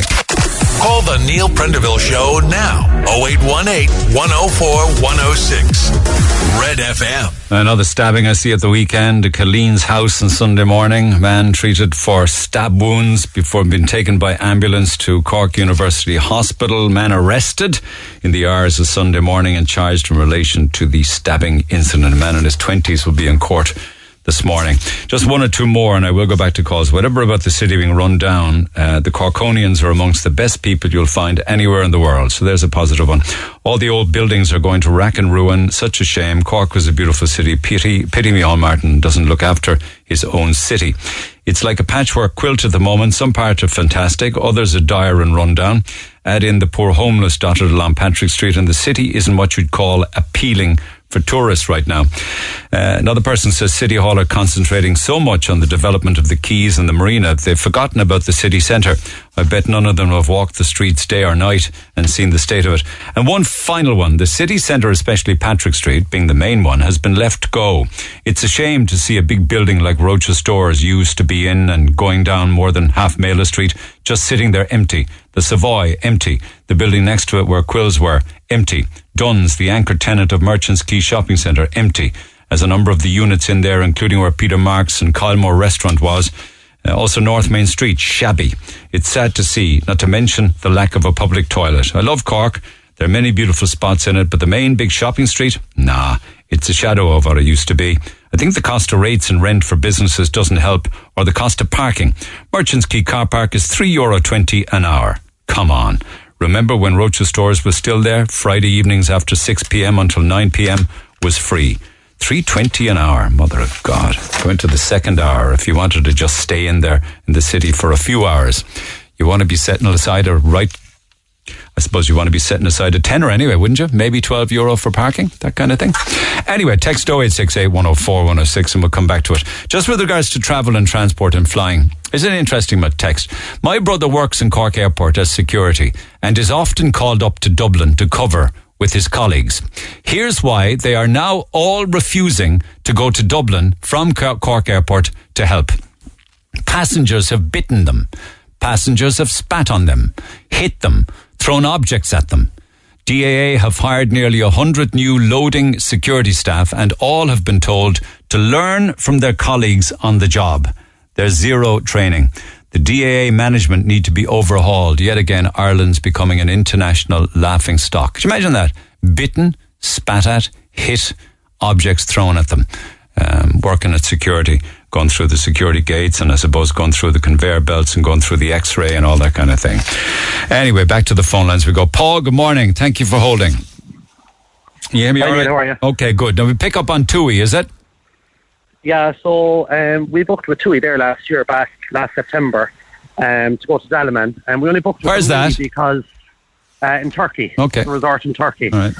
We were staying in Marmara, but we only booked it because of COVID and that, and peace of mind that if it was cancelled or anything, or if the travel restrictions were still in place, we get our money back rather than booking with Ryanair or one of those and they still fly. We don't go, we don't get our money back. But then back in March, then they decided, no, we're not operating it. Now, I've been on to them in the meantime before that, and, saying, why haven't you an airline up? Why, who are we flying with? Can we book our exit seats, blah, blah, blah. And they were telling us, we don't know. So I ended up finding out anyway in the long run that they were cancelling it. So I had to ring TUI in Wilton and tell them that they were cancelling it. And they were like, oh, no, we're not. I was like, yes, you are. So I was a week on the phone to TUI in Wilton trying to get either an alternative sorted or our money back. People will remember TUI because before they were TUI, they were Falcon in Ireland and they were Thomson in the UK. Budget travel, yeah. They budget as well, yeah. They bought up all of those businesses, yeah. But we ended up anyway, they changed our flights to fly with Ryanair the day beforehand, which was fine. Didn't mind that. We were still getting their same price. But they never included cabin bags or nothing for us. So I was back and forth with TUI and Wilton trying to get our cabin bags added on that we had originally paid for in our original booking. Yeah. And they still wouldn't pay for it. So now I literally have a small claims court. Have you? Which I have won. There is a special EU piece of legislation, isn't there? That's correct. Yeah, there's the Package Holiday Act, which was amended in 2019. So basically, if an airline or travel agent with package holidays, if they cancel their holiday, they have to match it with our greater. So if you're booked at a 4-star hotel, they have to match a 4-star. Yeah, if you've paid for bags, you need to be provided bags. Yeah. So, so like I literally went up to Wilson and all on the Saturday, and I sat there and I was like, why aren't you doing it? And they were like, oh, we don't have to. I was like, here's the law. And I was literally told by the assistant manager in Wilson, you don't know what you're on about. I've been on to the law department. They said, no, we don't have to do it. If you want to book a man, you pay for it yourself. Even though you had already paid through TUI for the baggage, had you? Yeah. On our original booking, Yeah. No, have you won that claim? I have, because when I got onto the CCPC for advice, and they said no, they were like, get onto the small claims register and small claims court. Very simple to do online. I'd recommend a lot of people to do it. Right. These companies can't be getting away with things like this. But they sent a registered letter. The court sent a registered letter to TUI, and they ignored it. So basically, by default, I have won. So now it's a case of a judgment has been sent to TUI to recover the money, which I'm sure they won't send. So it'll be a fight, but I'm going to do it all the way out of pure principle. So the money. How much are you talking about there as a matter of principle? It's only €104. Yeah, well, principle. It's a lot of €104 out there.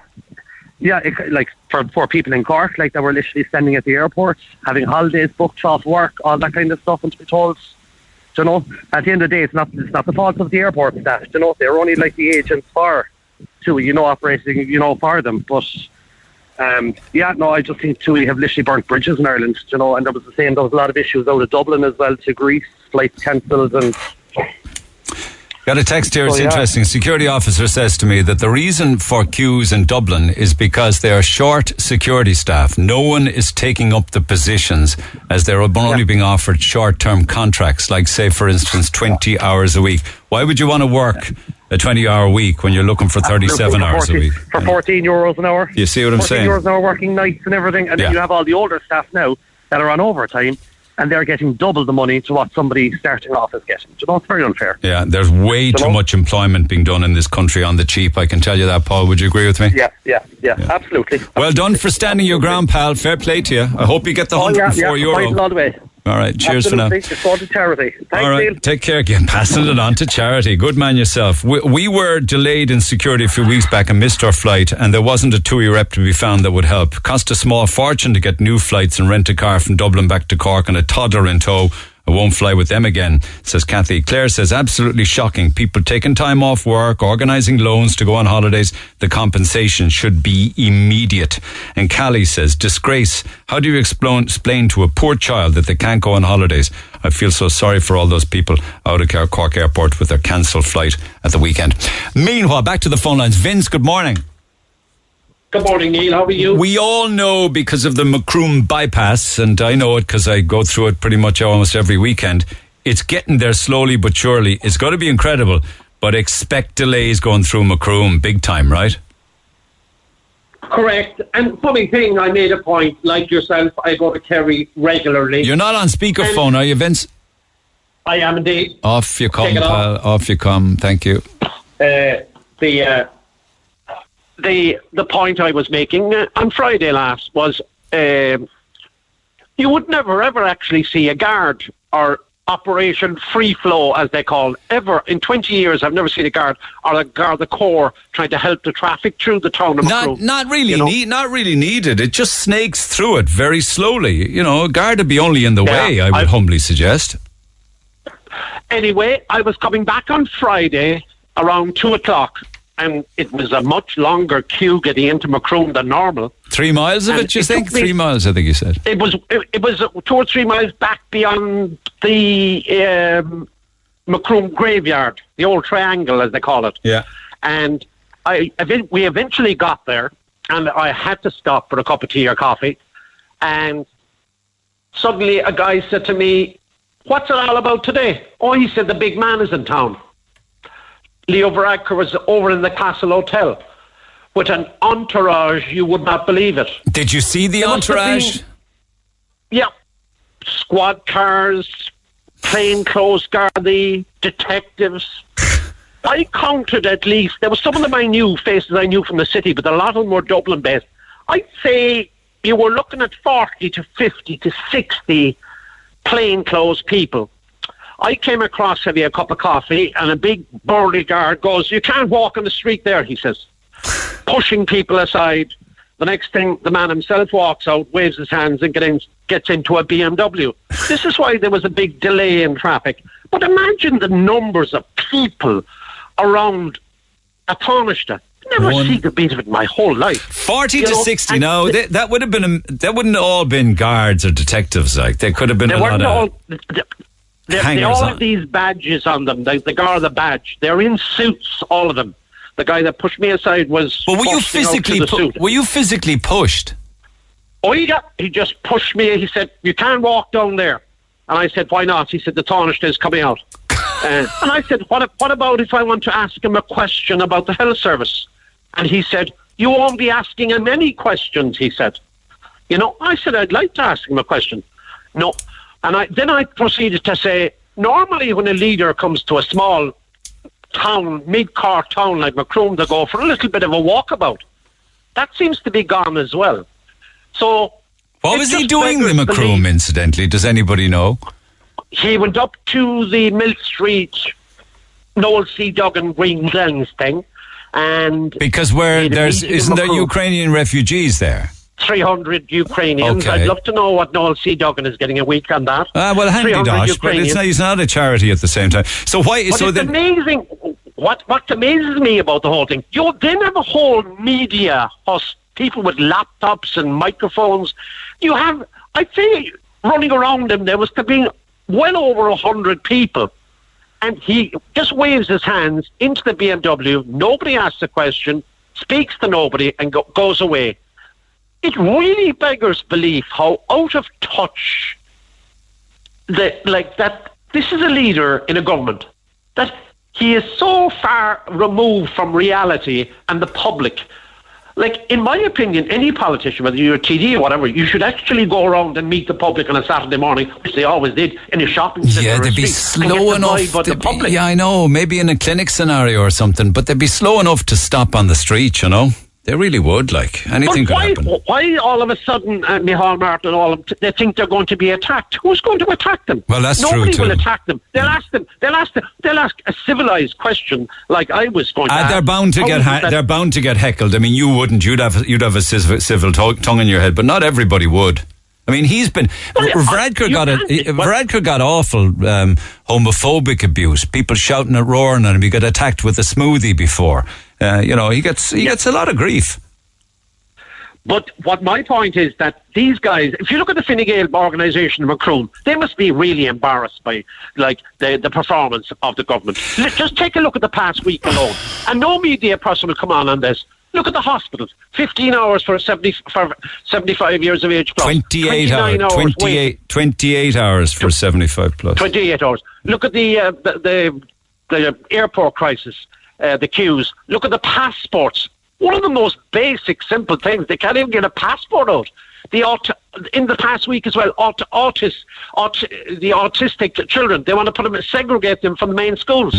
You look at even in the past 6 or 7 days, this is the most shambolic government I have ever seen in my whole life. Do you know what? You're spot on. Texter says, my son is in a special autism class in Macroom. His class tried to meet Leo Varadkar in Macroom on Friday, but he wouldn't meet them, even to just say hello.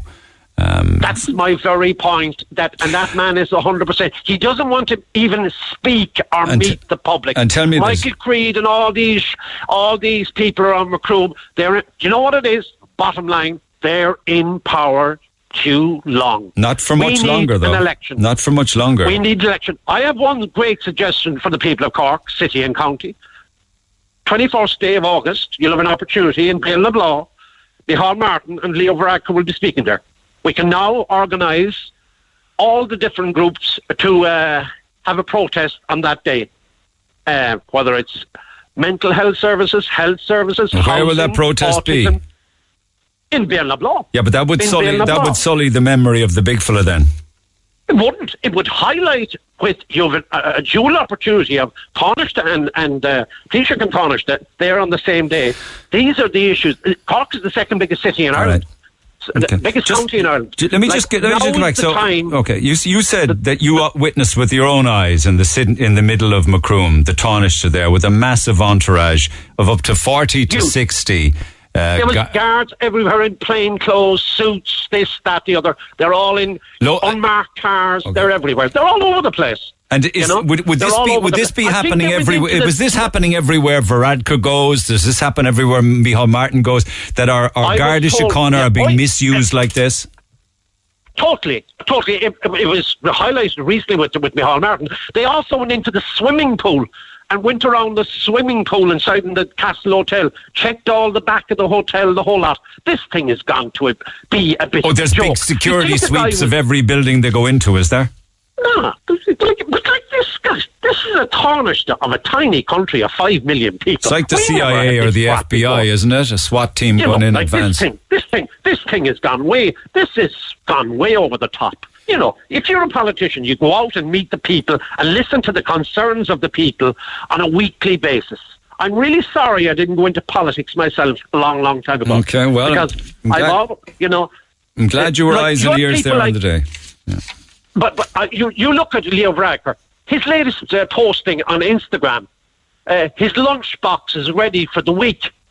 Who the bloody hell is interested in Leo Varadkar's lunch boxes? Did he show us? Did he show us his lunch? Is it he makes his lunch in advance? He opened the fridge door and took a photograph of all the plastic boxes inside it. Like, who is interested in this tart of crap? But maybe he wants to show that he's like all the rest of us. You see, that he can get down with the real people. No? No, I think it's just all these Instagram kids. They probably love it. The 20-somethings love it. I don't know what it is. I have no interest in Leo Varadkar's fridge. I grew up in a Fine Gael house, and I tell you one thing, Leo Varadkar is an embarrassment to Fine Gael. He's the worst leader they've ever had. He's at 18% on the polls. He has zero communication skills, which I saw for myself at Peter Barry's funeral, where he wouldn't even say hello. All right, but what about he's reticent though. Maybe he's not sure of he's certainly a little reticent when it comes to the media because he just doesn't know what way the conversations are going to go with people. He's not comfortable. I do think the media have given him a very soft time. I know for a fact from somebody working in Clareburn who finishes up tonight that all the questions on Clareburn, he knows the questions before he goes on air. And this is normal now, that you have to see the questions that they're asking before they're asking. That's regular enough, though. I mean, I get that kind of stuff in advance of them as well. They would always say things like, is there any chance you give us an idea of the question? So I usually just give kind of a vague enough idea as to how the conversation will go. But I've never been asked to stray from a list. Yeah, there was one very good interview you did. It's up on YouTube, where you really put him through the fryer and the grill. Was Enda Kenny? Yeah, and you really gave him a hard time. But he was well able for it. I think he was, but I think you need a lot more of that, where they're grilled and. Okay. You need a lot more proper media. Like, what media person was going to tell you the story I just told about Leo Varadkar and Macroom? Well, you will always have a big entourage of press following. He's a Taoiseach in waiting, to be honest with you, depending on what happens with the criminal investigation. But because they just will. They're just assigned to follow the Taoiseach. They're assigned to follow the Taoiseach. They're probably assigned to follow Coveney, Like, it's all very well to be saying that Fine Gael are on free fall. Have a look at Fianna Fáil. They're in serious free fall. 15% now is against Sinn Féin of 36% support. 15 for Fianna Fáil. That's because on the ground, Fine Gael or Fianna Fáil are lost. Fine Gael under Leo Varadkar are considered a very elitist, upper middle class party of wealthy farmers, business people, the upper middle class. And that's the way Leo Varadkar has taken Fine Gael. You can also take Fine Gael another route of social justice, like Gareth Fitzgerald did, and you could take it on a much more working class vote. He has taken the party to an upper middle class way. He doesn't give a damn about waiting lists and hospitals. Leo Varadkar couldn't give a damn. He has out of touch with reality. What we need now, as you said, is Taoiseach and waiting. Taoiseach and waiting, no way. He's under a criminal investigation. They got 34 seats in the last election. What's needed now, between now and October, is an election. And it's up to the opposition. It's up to the opposition now and independents to start turning up the heat on people. Like, Donnelly was inside my next door neighbours here in CUH the other day, and he said it's unacceptable, the queues. He's the bloody minister. Yeah, I know. He had another What are you going to do in the about it? hospital. Oh, did he? Was there a big crew with him as well, waltzing around? There was another 100, and between HSC and... You'd think we were the United States of America, the way these entourage are going around. Yeah, I know. How many has Micheál Martin over minding him every day? How many Gardaí are over there minding him? Where? It's an absolute waste of money. Over in Torres Cross or Ballinlough. There's one squad car there 24/7. That would be... I heard there was 15 guards minding him per day. 15 a day. That's the latest word. 15 a day. That couldn't be right, sure. A shift is 8 hours. Yeah, but I was there. When you only see one car, I think there's 3 in actual fact. There's one unmarked and 2 squad cars when you actually go into the estate as well. I walk past it. There's one squad. I walk past it. I see the squad car. No, you go inside to the house and there's also an unmarked car in there daily. He asked for all this. Okay. Like they said, they're. It was like if they walked the streets, their lives were in danger. Go on. Covered a lot of ground. Stay in touch. Thanks, Vince. Thanks for what you saw. Appreciate it. Sinn Féin have achieved another record level of support, and I have no skin in the game in this in any way, shape or form. But the reasons behind it, according to the Sunday Business Post yesterday, that shows Sinn Féin with 36% support, 20% for Fine Gael, 15% for Fianna Fáil. So if there was a general election and nothing changed, Fianna Fáil and Fine Gael would need the Greens and Independents and all sorts of others to beat Sinn Féin on their own. Sinn Féin could put forward an awful lot more candidates and do a deal with independents, and they'd be in government next election. But why? Well, according to the Red C poll, there is strong public support to pursue a policy of reducing, by law, house prices. There's also public backing for a ban on short-term letting of entire homes in rent pressure zones on platforms such as Airbnb. Now, everybody's caught on to that story, but about 2 months ago, Tripe and Drisheen in Cork first broke that story, and everybody's saying that can't be true, that can't be accurate, that all the properties are now for rent on Airbnb for short term. But of course, Tripe and Drisheen were absolutely right. They are. Sinn Féin now is dominant amongst the younger and middle-aged voters. So it's not just 18 to 24s now. No, sorry, it's a lot older than that. Younger and middle-aged. And one or two of the other reasons, apparently, nearly 85% of people surveyed said that first-time buyers should be allowed to borrow more than the 3.5 times salary if they can show they have a good history of high rental payments. Why shouldn't you be able to borrow more? Why shouldn't you? Why should you have a deposit at all that precludes so many people? If you're capable of paying 15, 16, 1800 a month in rent for years, should you be a perfect candidate for a mortgage? There's also public support for a vacant home tax. Just tax them if they're empty. And they also want a reduction in house prices, as I say. And interestingly, small landlords to be given more favourable tax treatment on rental income in exchange for an actual working rental cap. So these are all the things that people want doing.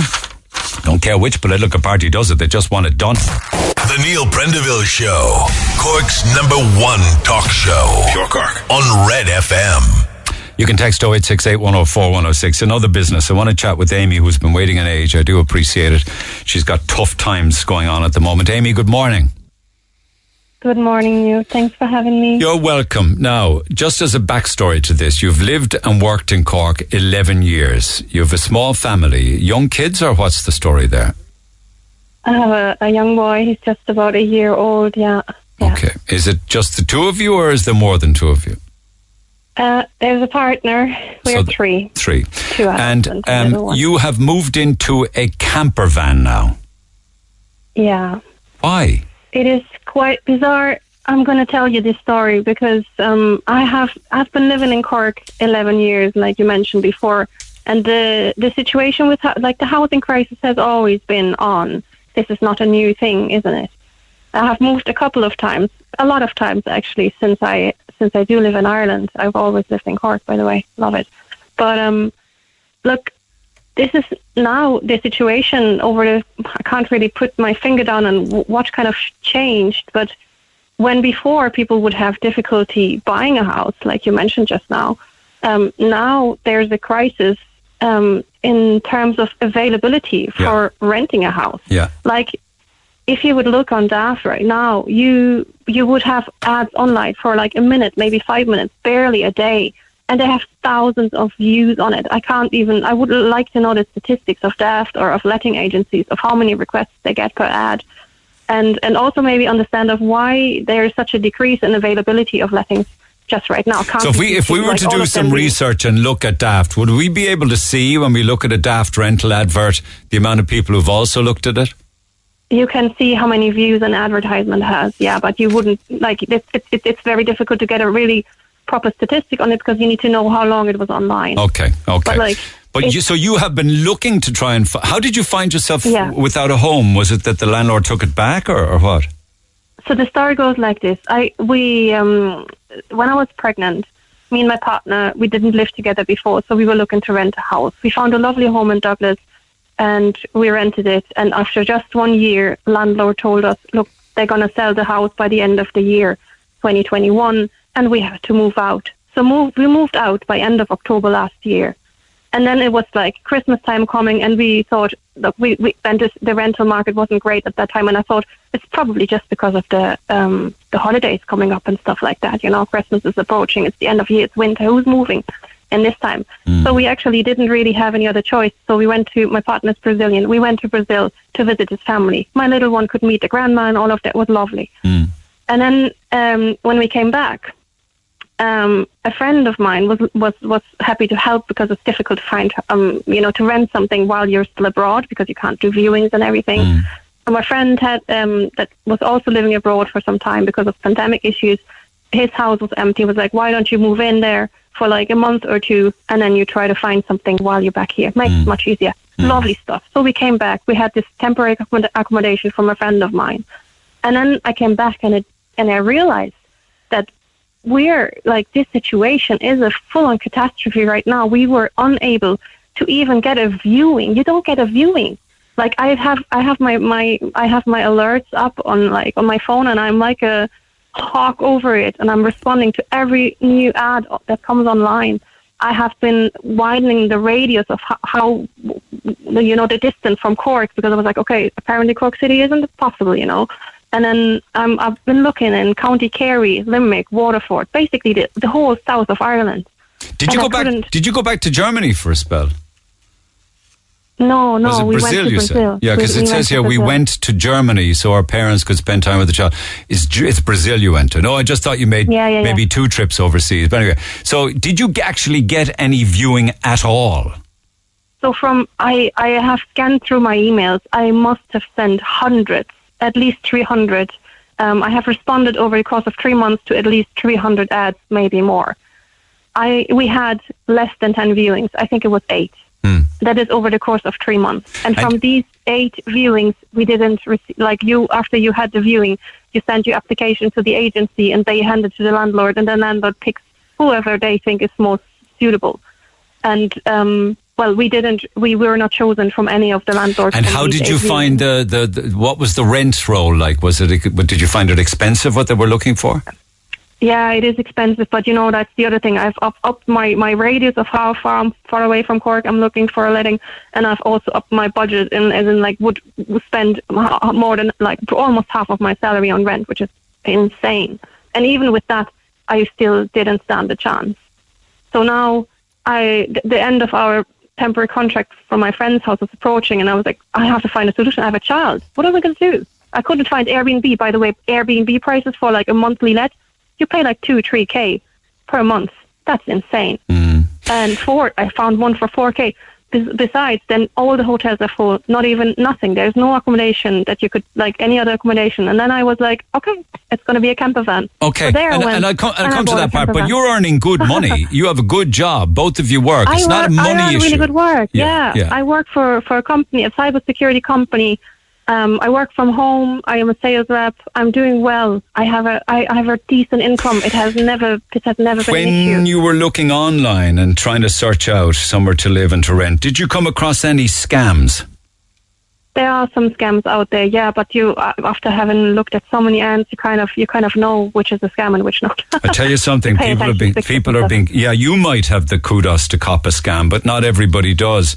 I had somebody I was sent one last week by somebody who sent me this lengthy back and forth they had with this supposed house owner who's in Denmark or something like that. Oh, yeah. I'll go through it tomorrow. I'll drag it out and tell people the story about it tomorrow.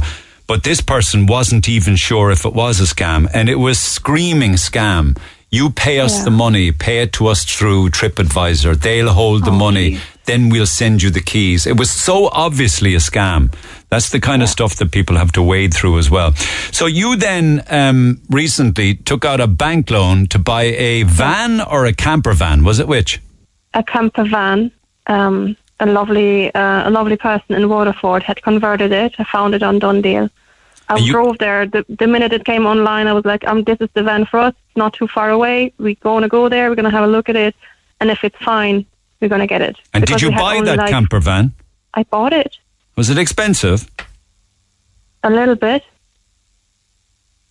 Pregnant pause. A little bit. Yeah, you're not, like, how much was it? 12k. Wow. Yeah. You were desperate to find somewhere to live. Oh, where would we stay otherwise? I have a little child. Like, it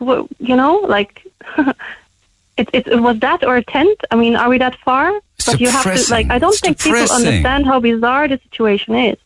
Where were you going to? Where? I mean, you stayed in it for a while. Where would you be parking it up and things like that? Well, there's camper parkings. There's a camper parking, a lovely one in Blarney. There's another one down in Kirktoohill. There's not many, but a couple of them around the city, a little bit far out. Okay. But you would hook them up to electricity. You have your laundry, your showers, and everything there. But I actually, this was my last resort. I just thought, look, we're just gonna make it work. And I can tell you this story as a feel-good story, and people on the radio that would be listening would be like, oh, look at her. She made the best out of it. What a positive story. And I can tell it like that too. But also, I think we really need to acknowledge how insane it is that right now, everybody that is trying to rent anything, and it doesn't matter where you're from, it doesn't matter how much you're earning, it doesn't matter if you're on the dole or not, nothing matters. The chances of you to find something to rent right now is almost impossible. And that is bizarre. I posted on Reddit, and people would respond to my little rant that I had there. I was like, Jesus, I have to move into a van. Can you believe it, people? And people are like, okay, yeah, and same here. We have to move to another country now because we couldn't find rent. And I'm living on a boat because I couldn't find something to rent. And I'm living in my car. In my car. And you know what, we have to be honest, the camper van, it's just a car. We would have been living in a car. It's just a little bit bigger than other ones. So having spent some nights in it and putting all of your belongings into storage, what happened next? Do you know what happened next? That is the update from yesterday. Yesterday was the final day that I could get our rest of stuff out of the house that we had lived in for 2 months. That house that is owned by my friend. And we were with the camper van down on the parking, and we were just putting the last bits and pieces into the van, ready to jump in and drive off. And there's a guy walks over and was like, hey, are you the girl that is looking for housing? And did you ask the other day one of the builders here about the construction going on, and there was a house nearby where they were constructing, and I asked one of them. You would ask anyone. Anyway, yeah, you would. I was desperate. You have no idea. Yeah. And the guy was like, look, I am the owner of this house, and the builders had almost completed an apartment upstairs, and do you know what? This is yours. You're going to move in there now. This is like a second before we are jumping into the van, driving off. Can you believe this? That's amazing. Is it a nice apartment? Is the rent good? Do you know what? It is expensive, like it is in Cork City. There's no question about it. Yeah. The rent is way too high for. We like Cork. I love Cork, and it's a second beautiful town. But like it is not.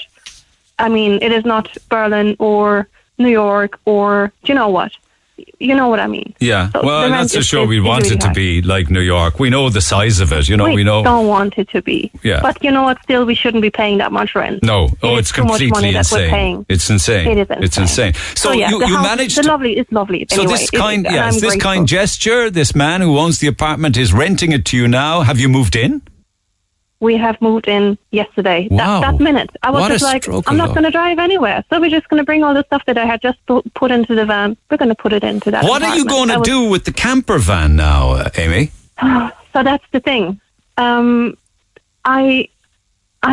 want to pay forward this kindness that was granted to me by shout out to Andrew and Anne that rented us this apartment here.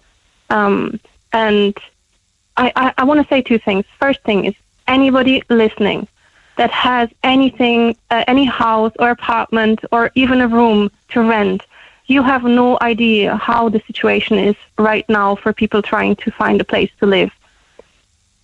I think we as a community, or as the society here in Cork, this is the moment we need to come together. What Andrew and Anne did to kind of help us there, like, we're looking kind of sad, jumping into the van, helping us out. Think about if there's any way that you can help. And I'm going to do the same. I have a camper van now. I have no idea how it can help someone, but if anybody hears this and is in a similar situation like me, reach out to Neil from RedFM, and I'll try to figure something out how I can help. It must be just a temporary solution. Obviously, it would have been for us too. So you're offering your camper van as a temporary solution to somebody or some people who might be struggling to find somewhere like you were. Easiest way, I would probably bring it up to the camping park up in Blarney or wherever it would be suitable best for whoever would need it.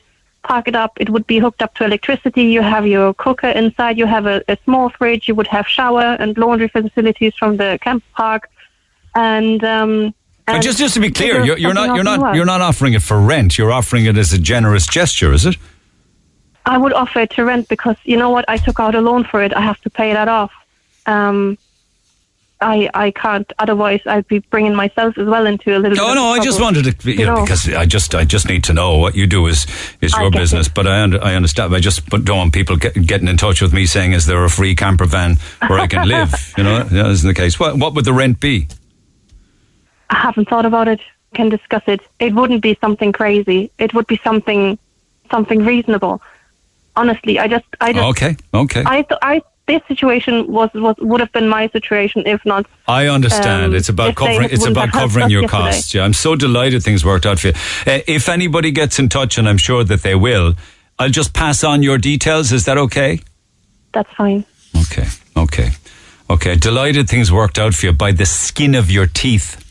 By the skin of my teeth, and I'm pretty sure that wouldn't be the same for like everybody out there that is in a similar situation. Oh, I think there's an awful lot of people listening who are tearing their hair out answering ads on Daft. And there's few enough ads on Daft as it is, believe me. So few. Okay. Exactly. Delighted for you. Thanks so much for sharing your story, Amy. If anybody comes back to me, I'll pass them on to you, all right? Please do. Bye. Take care. I will never be with you. Any bold boy, all the same though. Eyeing up some fella's old doll, James Blunt, and you're beautiful. Well done, congratulations. Eileen O'Leary from Blarney wins our James Blunt tickets for today. We got more tomorrow and right across the week. And Mr. Blunt himself plays the INEC in Killarney Friday week. You can book tickets directly on the INEC website, or listening tomorrow for your chance to win. This is the craziest thing. Caller just rang in quickly just to say, if someone is missing a phone, a mobile phone, when they get home, your kid might have thrown it out of the car window on the Southlink Road. Lady who got in touch with us said she saw it happen, but she doesn't think the driver was aware that a child threw a mobile phone out of a passing car window. If you miss a phone when you get home, then it's somewhere on the Southlink Road. I'll leave you with that. Have a good day. I'll see you tomorrow. Thanks for listening to this Red FM podcast. Don't forget to subscribe and check out redextra.ie for more great Red FM content.